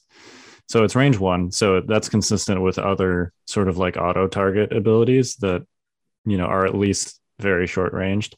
The second is it's a command card, so you can only do this 1 time. Yep. And then, you know what? I just forgot what the third one was. Maybe it was just those 2. I'm sorry. The third is that it makes more thematic sense than like a sniper rifle shooting into melee, because these are like homing devices, right? Yeah. So, you know, these getting into melee, you know, he's practically in melee in this card art. So that makes a little more sense thematically that you'd be able to do this into melee because they're tiny little homing missiles. This also gameplay wise is a 3 pip. Yeah. So likely your opponent has at least 1 activation to like back something important out of range. Yep. Or tie him up in melee or something. Right. So like it's if this were a 1-pip, it would it'd still be fine, but the 3-pip also gives the interactivity for the opponent. Yeah, yeah, it's a lot more interactive. Yeah, but I think it pairs nicely with the flame projector, right? Yeah. Well, yeah. So also important with whistling birds aren't an attack, so you can use them as well as attack. Right. Yep. He's super dangerous at close range. Yeah. So speaking of flame projector, so first off, this is a gear upgrade, not a weapon, which is interesting. Yeah, and we need to be clear. So let's all remind you too. He has Arsenal too, and also his pistol has versatile. So it's a lot going on. There's a lot going on. Yeah. Timing up in melee may not be the best idea. So flame projector, it's 8 points. So it's melee to range 1, typical flamethrower kind of stuff. 1 red die with spray, so you get as many red dice as minis in the unit you're attacking. It has blast, like flamethrowers, and suppressive. So just pretty standard flamethrower, but combined with the rest of his kit is pretty good. Now this does expend, right? Yes. Okay. Important note on the card. Well, here we go. On the card, it does not have the expend icon. However, people have stated that it is an expend card. They said on the stream specifically that it was supposed to be expend, right? Yeah. So let me ask you a question. We have multiple cards that are misprinted now. Smoke grenades, potentially this one. Crit to block. The double-sided shield tokens. How do you handle that as a TO? Crit to block's an easy one to handle. That's right. Yeah. But the ones like, okay, let's say I'm a new player. I don't listen to this podcast. Let's make it easy and say I have smoke grenades. And my opponent goes, oh, yeah, you got to get rid of that now. I'm like, well, where does it say that? It's like, wow, that's the misprint. And like, well, where would I know that? Do you know what I mean? Like, that seems like if this is the same thing, because, okay, they're showing us this. He's coming out soon. I'm assuming it's already been in production again. So I don't know. Yeah, let's just to say it is. Like, how do you handle that as a TO or a judge? I mean, if they keep... Sorry, go ahead. No, go ahead. Oh, I was just say, if these kinds of mistakes keep happening, if I were running an event, I'd be leaning towards just like printer list off. Print it off from one of the sites, yeah. Print off from one of the sites. And if you want to bring your cards, great. If you don't, also fine. Yeah. I think too, you have to, I almost wonder, I was going to say someone in the community, but it's probably going to be us. If we have to like build, if we, you just build like a tournament document that just has all the cards that are, and then when people sign up for the tournament, you just send, that's part of their player kit. You'd be like, hey, here's all the real cards that we'll be using in this tournament. So before you submit your list, make sure you look at all the erratas and all the misprints and everything else. Oh, and here, and we'll be providing bark bases for all your swoop bikes if you are going to be using those. I mean, I think this is a topic we don't have time for tonight, but there really needs to be a tournament. There needs to be a tournament doc. Yeah. Period. Yeah. I mean, technically we have the old FFG one, which is essentially what people are using, but yeah. No, I mean, personally, I don't actually think that's as big of a deal as you might think, simply because we already have quite a few errated cards from the last balance update, and people don't, at least in my experience at tournaments, people are not generally confused about them. If they're their own units, they've gone to the sites and then printed them out and they know what the errata is. And most people that go to tournaments are experienced enough to at least know to look at the list builder sites. So, and at least experienced enough to have sort of a fact of errata. Know that the errata is a thing and then some of the cards may be different. So I guess it's still, no. Do I think it's going to be a huge deal? No. But it's still a thing that is going to happen. It's weird that this is a result of a printing error instead of like a balance errata. Yeah. So yeah. Anyway, the last Don't you anyway me. I'll kick you off this podcast so fast. I'll take my PowerPoint and run. The last din thing is the jetpack. So he increases his maximum speed by 1 and gets jump 2, i.e., he becomes a standard Mandalorian speed-wise for 15 points, and it's a gear upgrade. I mean, yeah, I think that's good. Yeah. And I mean, he's with all this crazy stuff you have to make that like cost something, right? You can't just you can't have speed 3, jump 2, and everything else. Like, this is appropriately costed. Yeah. I mean, and it also like with that 15 points, it also makes him 120, which is the same cost as Boba. Which makes sense. Yep. But like 15 points does I think most of the time you're probably putting it on him if you take him. Yeah, I think so too. 15 points is enough that it makes you think, probably. Yeah. Especially if you want to bring him with his rifle to be a sniper, you probably just bring him and his sniper for 115 points. Yeah, I don't think that's like a great use of him. No, I don't think so either. But you could. It gives you that option. Yeah, because it's fully kitted out, but then becomes like 150, 160 points. Like if you sort of like throw all the toys on him. Yeah, which it'd be a lot of toys, but yeah, it's a lot of toys, which is a lot. Yeah, I'm curious to see what the spear does.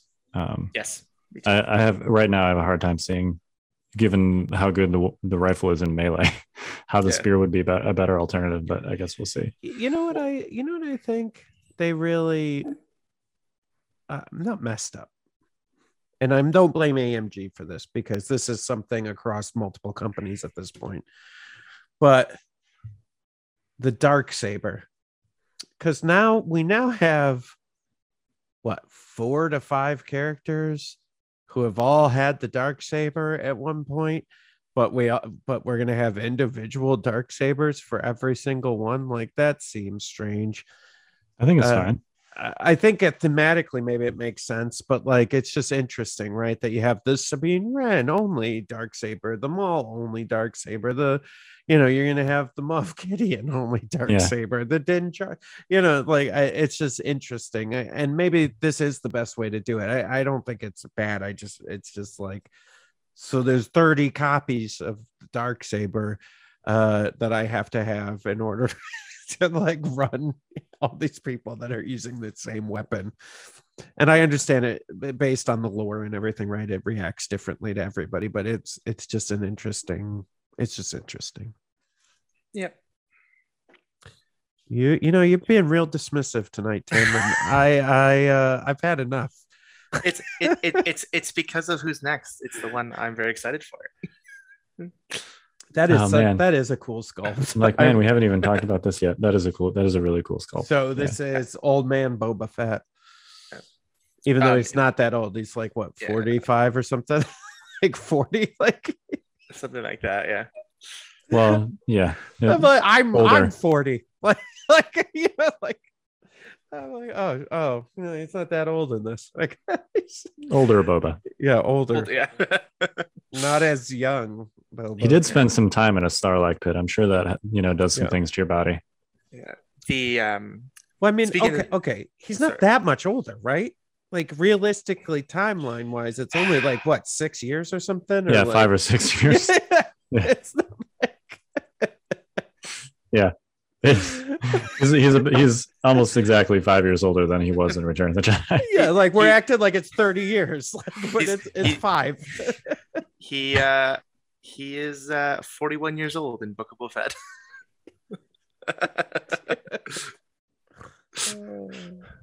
Yeah. Perfect.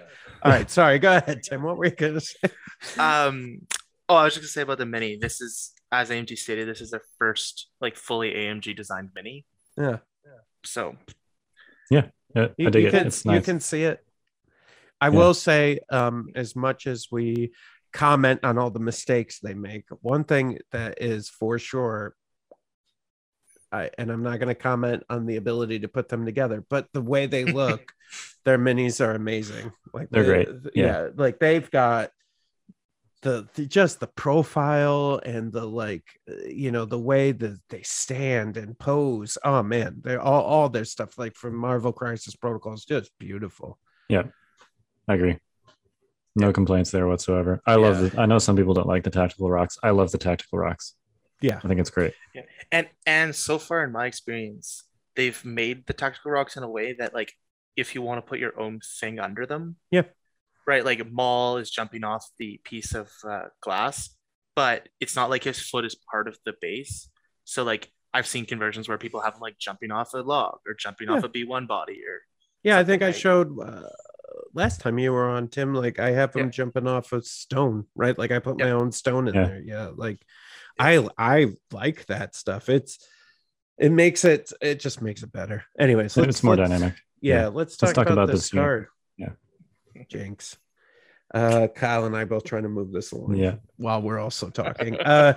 So Boba Fett, does that say the old and the wise? The old and the wise. Old and wise. 5 years older. 5 years older. 5 years. Yeah. Okay, so he is 120.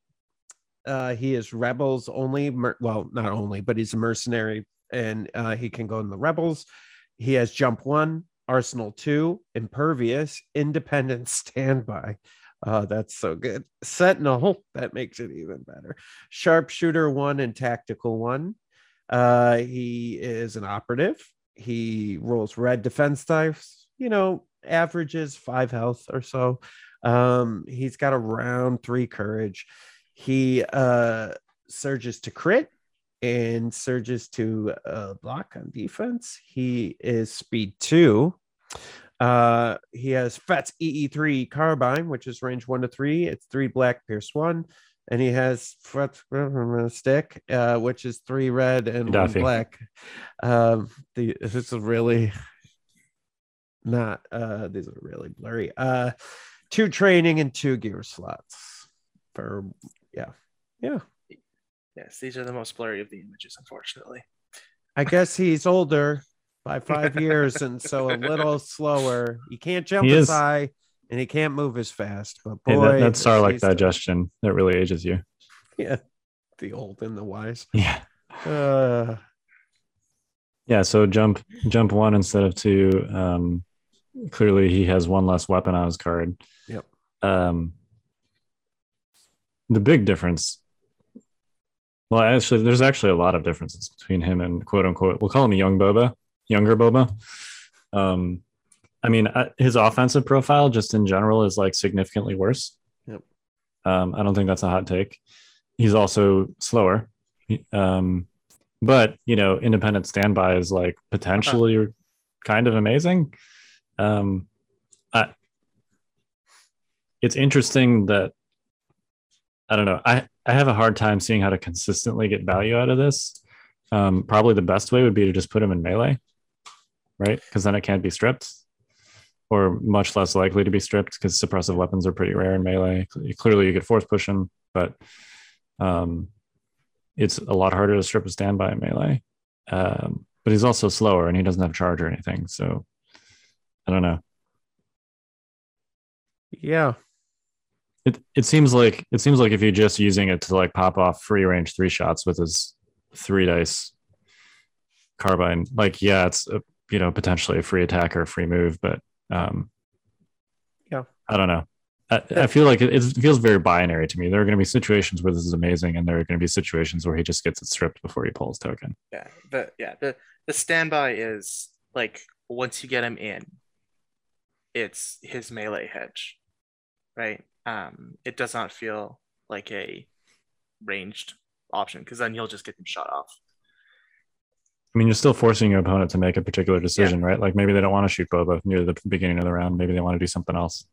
I mean, and it's also like, like for whatever reason, I literally can't get Boba in order. Well, he gets a standby. Yeah, that's not bad. Yeah. I mean, I don't know. The other positive is, I guess, Rebels can play a lot of Mandalorians now. They sure can. So that's good.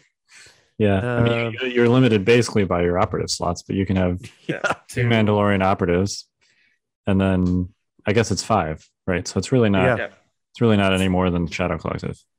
Yeah. No, you're still but limited by your it's just slots. nice that Rebels can have it now, right? Oh yeah, Like, it's cool. Yeah. I mean, they have the most Mandalorian characters, that's for sure. Yeah.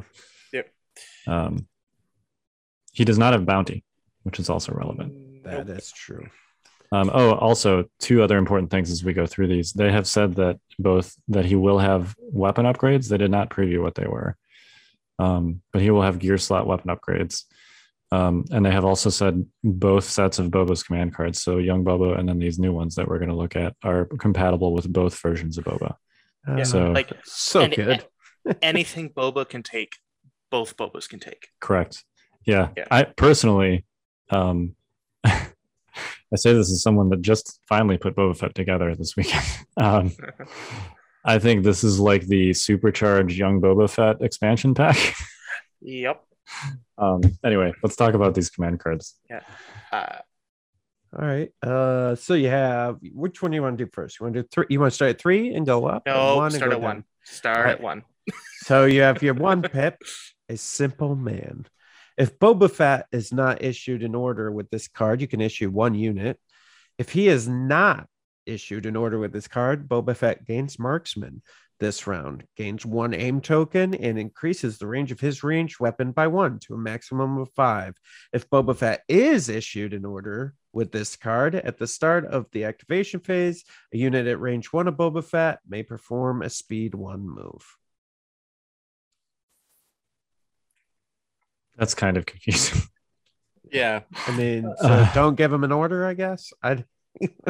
Well, I think, honestly, the free speed 1 move is better than the other effects that he would otherwise get on this card. An out of phase move followed by, like, that is a 1 pip is really amazing. Yeah, it's No Time for Sorrows, which is a great card as a 1 pip. But also because it's 1 pip, like, you have the opportunity to move thing and then also potentially win the roll off or just win priority to, like, go with that unit or go with a different unit. Well, and I think there's nothing stopping you from using this on Boba himself either with the speed 1 move, because he is at you're at range 1 of yourself. Yep. And it doesn't say another unit. It, humorously enough, it does not even say a friendly unit. I don't see why you'd want to use this on an enemy unit, because unlike force push, the language here I think would seem to indicate that your opponent would get to do the move, which means you're just giving your opponent's unit a free move. Clearly this is supposed to just be friendly units, and you'd never want to, I can't think of a game situation where you'd want to give an opposing unit a free speed 1 move. But yeah, that was kind of funny. I think you're mostly using this for the speed 1 move thing. I guess he gets his independent if you don't issue an order with this, which is nice. He gets a free aim token. The range weapon thing, I guess we'll see what his weapon upgrades are, but making his 3 dice weapon range 4. Okay, I guess. I don't know. I mean, I think the best use for that is actually making, like, young Boba's rockets range 3, so you can shoot a 5 dice attack at range 3. Yep. This is a lot better on young Boba, I think. Oh yeah. All right. His 2 pip, making his way in the galaxy. The order goes to Boba Fett. Boba Fett may not perform attack actions during his activation. At the end of his activation, Boba Fett may perform an attack with only the following weapon against each enemy unit at range 1 and in line of sight. So it's a melee range 1, 2 red and black, blast, impact 1, versatile. Yeah, it's like Grievous. Yeah. Except it has blast. Grievous does not ignore cover. Yeah. This is his approach card. This is the card you play to get him in. I also think so. One of, like, especially older Boba's training slots, probably tenacity, because then he suddenly goes, like, his regular attacks 4 red and a black, and this attack will go to 3 red and a black, and suddenly you're doing some pretty solid damage in melee. Also, blast on all these weapons. Older Boba actually can use that because he has sharpshooter 1, not 2. Finally. The blast on the 3 pip has a 3 pip rocket has a purpose. Yep. All right, speaking of 3 pips, you want to hit roll with respect? Sure. I'm gonna do it, Tim, not you. Not you. Okay. Rule with respect. That's what I'm doing right now. Boba Fett and 2 units. Well, Boba Fett has a face-up order token. When a friendly unit at range 1 and in line of sight of him makes a ranged attack, add 1 black die to one of that unit's attack pools. Yeah. This is pretty great. Yeah. I mean, there's no like, this is uncapped, right? There's no like face-up requirement. I mean, Boba Fett's order has to be face-up. Yeah. But clearly you're playing this on like an approach turn where you want to go last with him anyway. Yep. And you're just giving your entire gun line extra black dice. You just sit him next to Bosk and a couple snipers. Yeah. 3 dice snipers. Yeah. 3 dice or 4 dice mortars. Could be rebel snipers, 2 black and a white with surge hit. It seems pretty good. Yeah. With Pierce and sharpshooter at range 5. Yeah. Yeah, I mean, throw an extra dice on a DLT. Rebel DLT captain. Yeah, like, and it's like all the above. It's not, which of these should you give the black dice to? It's it's all of them. So yeah, this is super good on both versions of Boba. I think it's really interesting on young Boba in an Empire gun line on things like mortars and snipers and shores. Yeah, super good card. Another very simple effect that is also very strong. Yeah, and also does actually give your opponent a little bit of counterplay, like because it has to be face up. You could it means that Boba's kind of stuck there for most of the turn, which you probably would be anyway. It also means like pin down, or the 501st first card. Yay! Yeah. Knock that order off. And then this doesn't work anymore. Yeah. Exactly. So, yeah. I dig it. Those are all amazing on young Boba. Pretty decent on older Boba. But yeah, for me, I'm buying this and then just using all the cards on Empire Boba. Yeah. The one of the gross combos I thought for doubles, because apparently my mind thinks about that now, is you play Cassian's 1 pip and this card at the same time. So you shoot Cassian's 1 pip, Gunslinger with 3 dice each attack. Yeah. Or Leia's coordinated bombardment with 3 attacks with 3 dice and sharpshooter 2. Yeah, this card sounds like a fun time for exploiting for doubles. It has some amusing doubles potential. Yeah. Yeah. For sure. I think my favorite part about all of this, because a lot of these are coming out soon, right? Like within the next 3 months or so, is just going into like LVO and Adepticon and stuff, Worlds. I mean, gosh, it's going to be real impossible to plan to know what you're going to see across the table. Like all comers lists are going to have to be more popular or something. Like, I think you could still do like wacky lists that no one sees coming, but they got to be really good now, because there's going to be all kinds of crazy stuff you could be facing, it's pretty cool. I mean, I think my all comers list is going to be Din and Boba or Din and IG88. That's going to be my all comers list for those. So when in thinking about older Boba in my local community Discord, so Ploy works with him really well because you get your standby and also order control. Yep. But also, someone suggested Lando might actually have a use, because you could use his 2 pip, so you could play whatever command card, not give Boba an order, and then he would get a standby, and then Lando could use his 2 pip ace in the hole to give Boba an order, or activate him when you want. Yep. So because you want order control on Boba, but generally that would be 2 ways to get a standby on Boba and then still order control. So I mean, I will say independent standby, just of all the independent keywords, objectively seems like the best. It's just the context. Old Boba's unit card doesn't really have that strong attacks on it. But the independent standby kind of gets around one of the primary drawbacks of independent, which is that you don't have control. He gets to do something in response. So this is a super strong keyword in general. Yeah. I mean, I'm very interested to see the weapon upgrades that Boba will get, because even some kind, because he has Arsenal too. If you could get any kind of versatile weapon or like a second melee weapon that he could really take advantage of with his standby, because likely you're trying to get him in melee, use a standby in melee, and then like if you have tenacity on him, well, that's 4 black and a red, or sorry, 4 red and a black, which is already great. But like if you could then also like shoot a pistol out in with versatile, that would just sort of double down on that and make that even more incredible. Yep, for sure.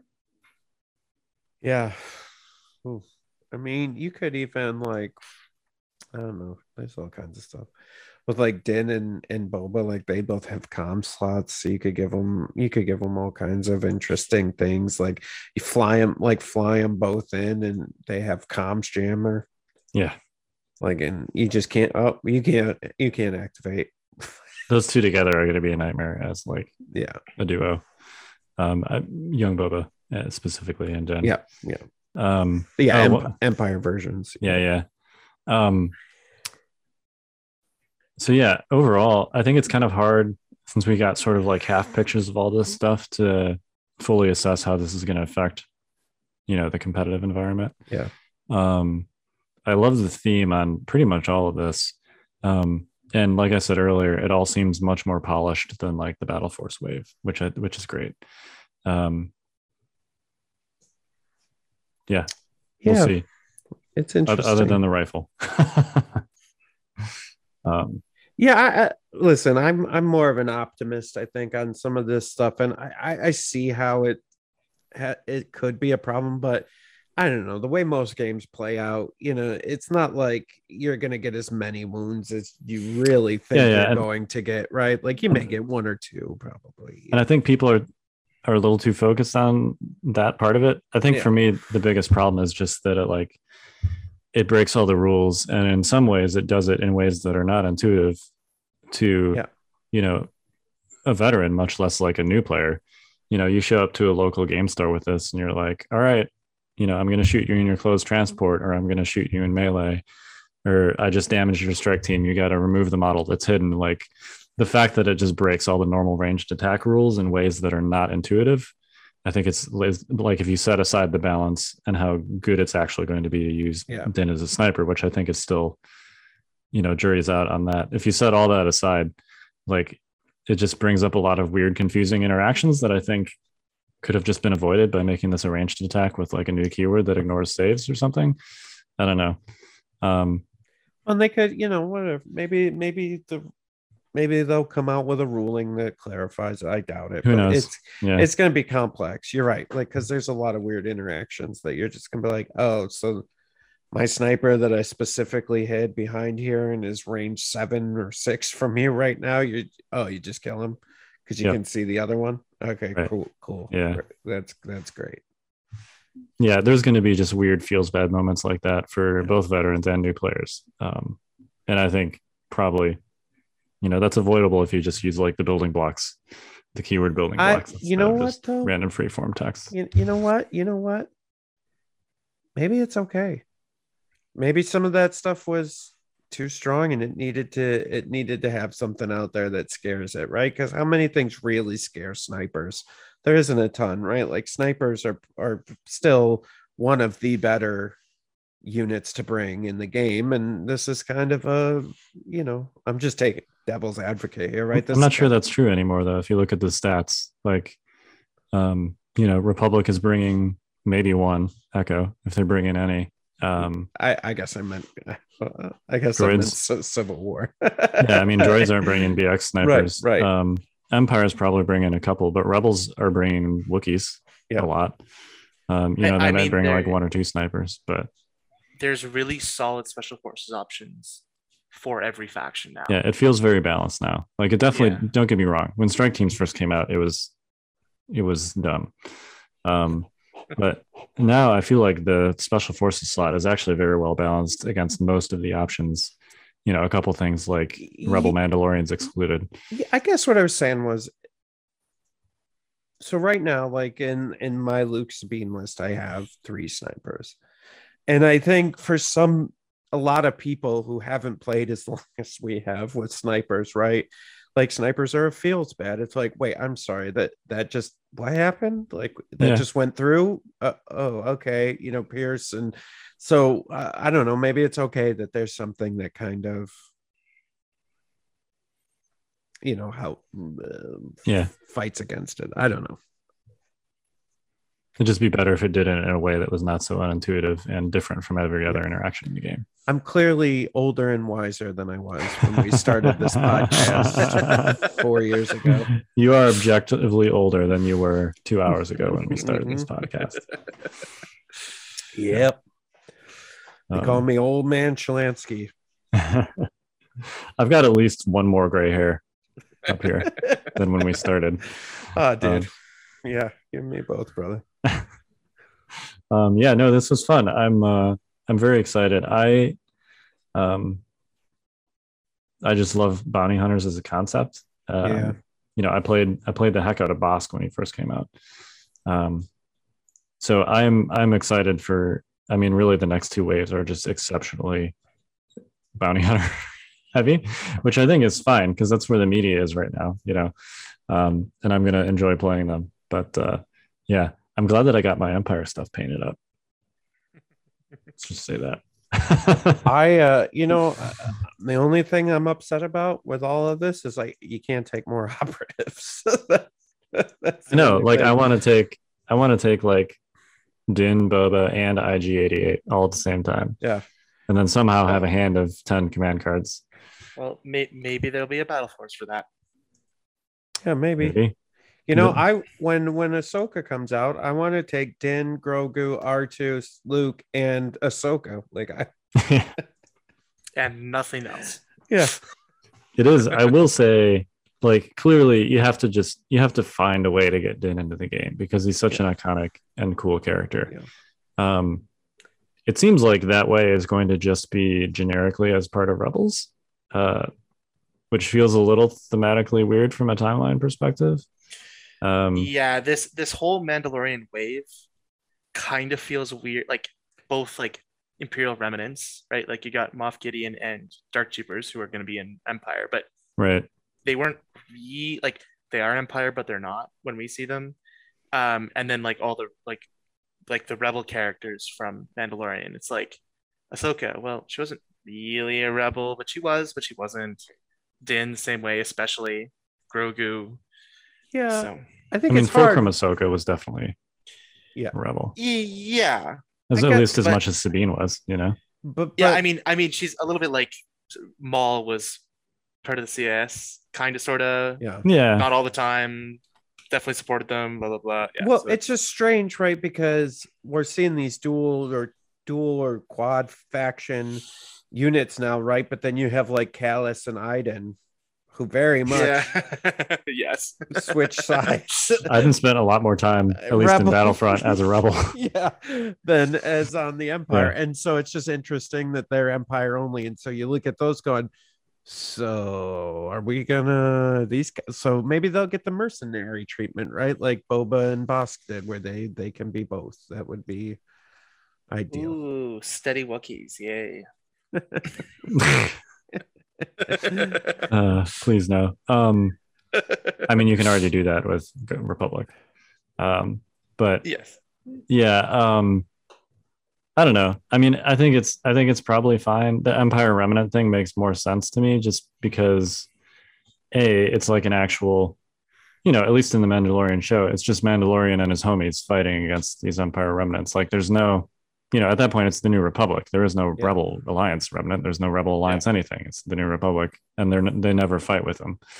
The Empire Remnant is like, you have Stormtroopers and E112 and Scout Troopers and stuff, but also like, Moff Gideon was an Empire Moff before he was in the Empire Remnant. So it makes total sense in like a what if scenario that during the actual Empire, you would be able to take, like, Moff Gideon would be commanding troops. That makes sense. That's what he did before he 5 years later commandeered a whatever Empire transport with a bunch of stormtroopers on it. It feels a little more weird with Mando. I think it's fine. It's enough fine, like in a what if scenario, that it's worth putting him in the game for sure. I mean, at the end of the day, it's fun. It's right. It's Star Wars. Who cares, right? Yeah. Yeah, and I would say overall, like, though I have questions about things, same with the battle forces. I don't know. I don't feel like anything is like game breaking. I feel like it's strong. Like there's a lot of strong stuff, but I don't feel like anything is like, oh God, I don't even know how you were going to deal with that. So everything felt it felt good. Some things are bad. That happens, right? Not everything is going to be good, but I don't feel like everything's so impossibly great that it's no. What we've seen so far is kind of within the realm of like, this is new, it's hot, it's probably something you want to take, but in a way that's like consistent with previous releases. Yeah, it's in the Overton window. Yes. Yeah. There's nothing in here that it's like, this is going to break the game. No. Which is good. So yeah, I think that they definitely hit the mark on theme. We'll see once we see the rest of it. If they hit the mark on balance. It seems like so far they've mostly done that. So yeah, I dig it. Yeah, same. That was good. It's I'm happy. Mandalorian is probably honestly has been one of my favorite Star Wars things. I agree. And then the part 3 that was in the middle of Book of Boba Fett, that was all so good. Yeah, part 2.5. Mandalorian season 2.5. Yeah, so good. Yep. And So. All right. Well, you guys got any final thoughts? I didn't get the Fox news. I guess we'll do that next week. Yeah, too much to talk about today. Yeah. Everybody's been asking for it. Next week. I will eagerly await the Fox update. All right. Well, we're the Notorious Scoundrels. I'm Kyle. I'm Jay. I'm Jimbo. Stay fresh, cheese bags.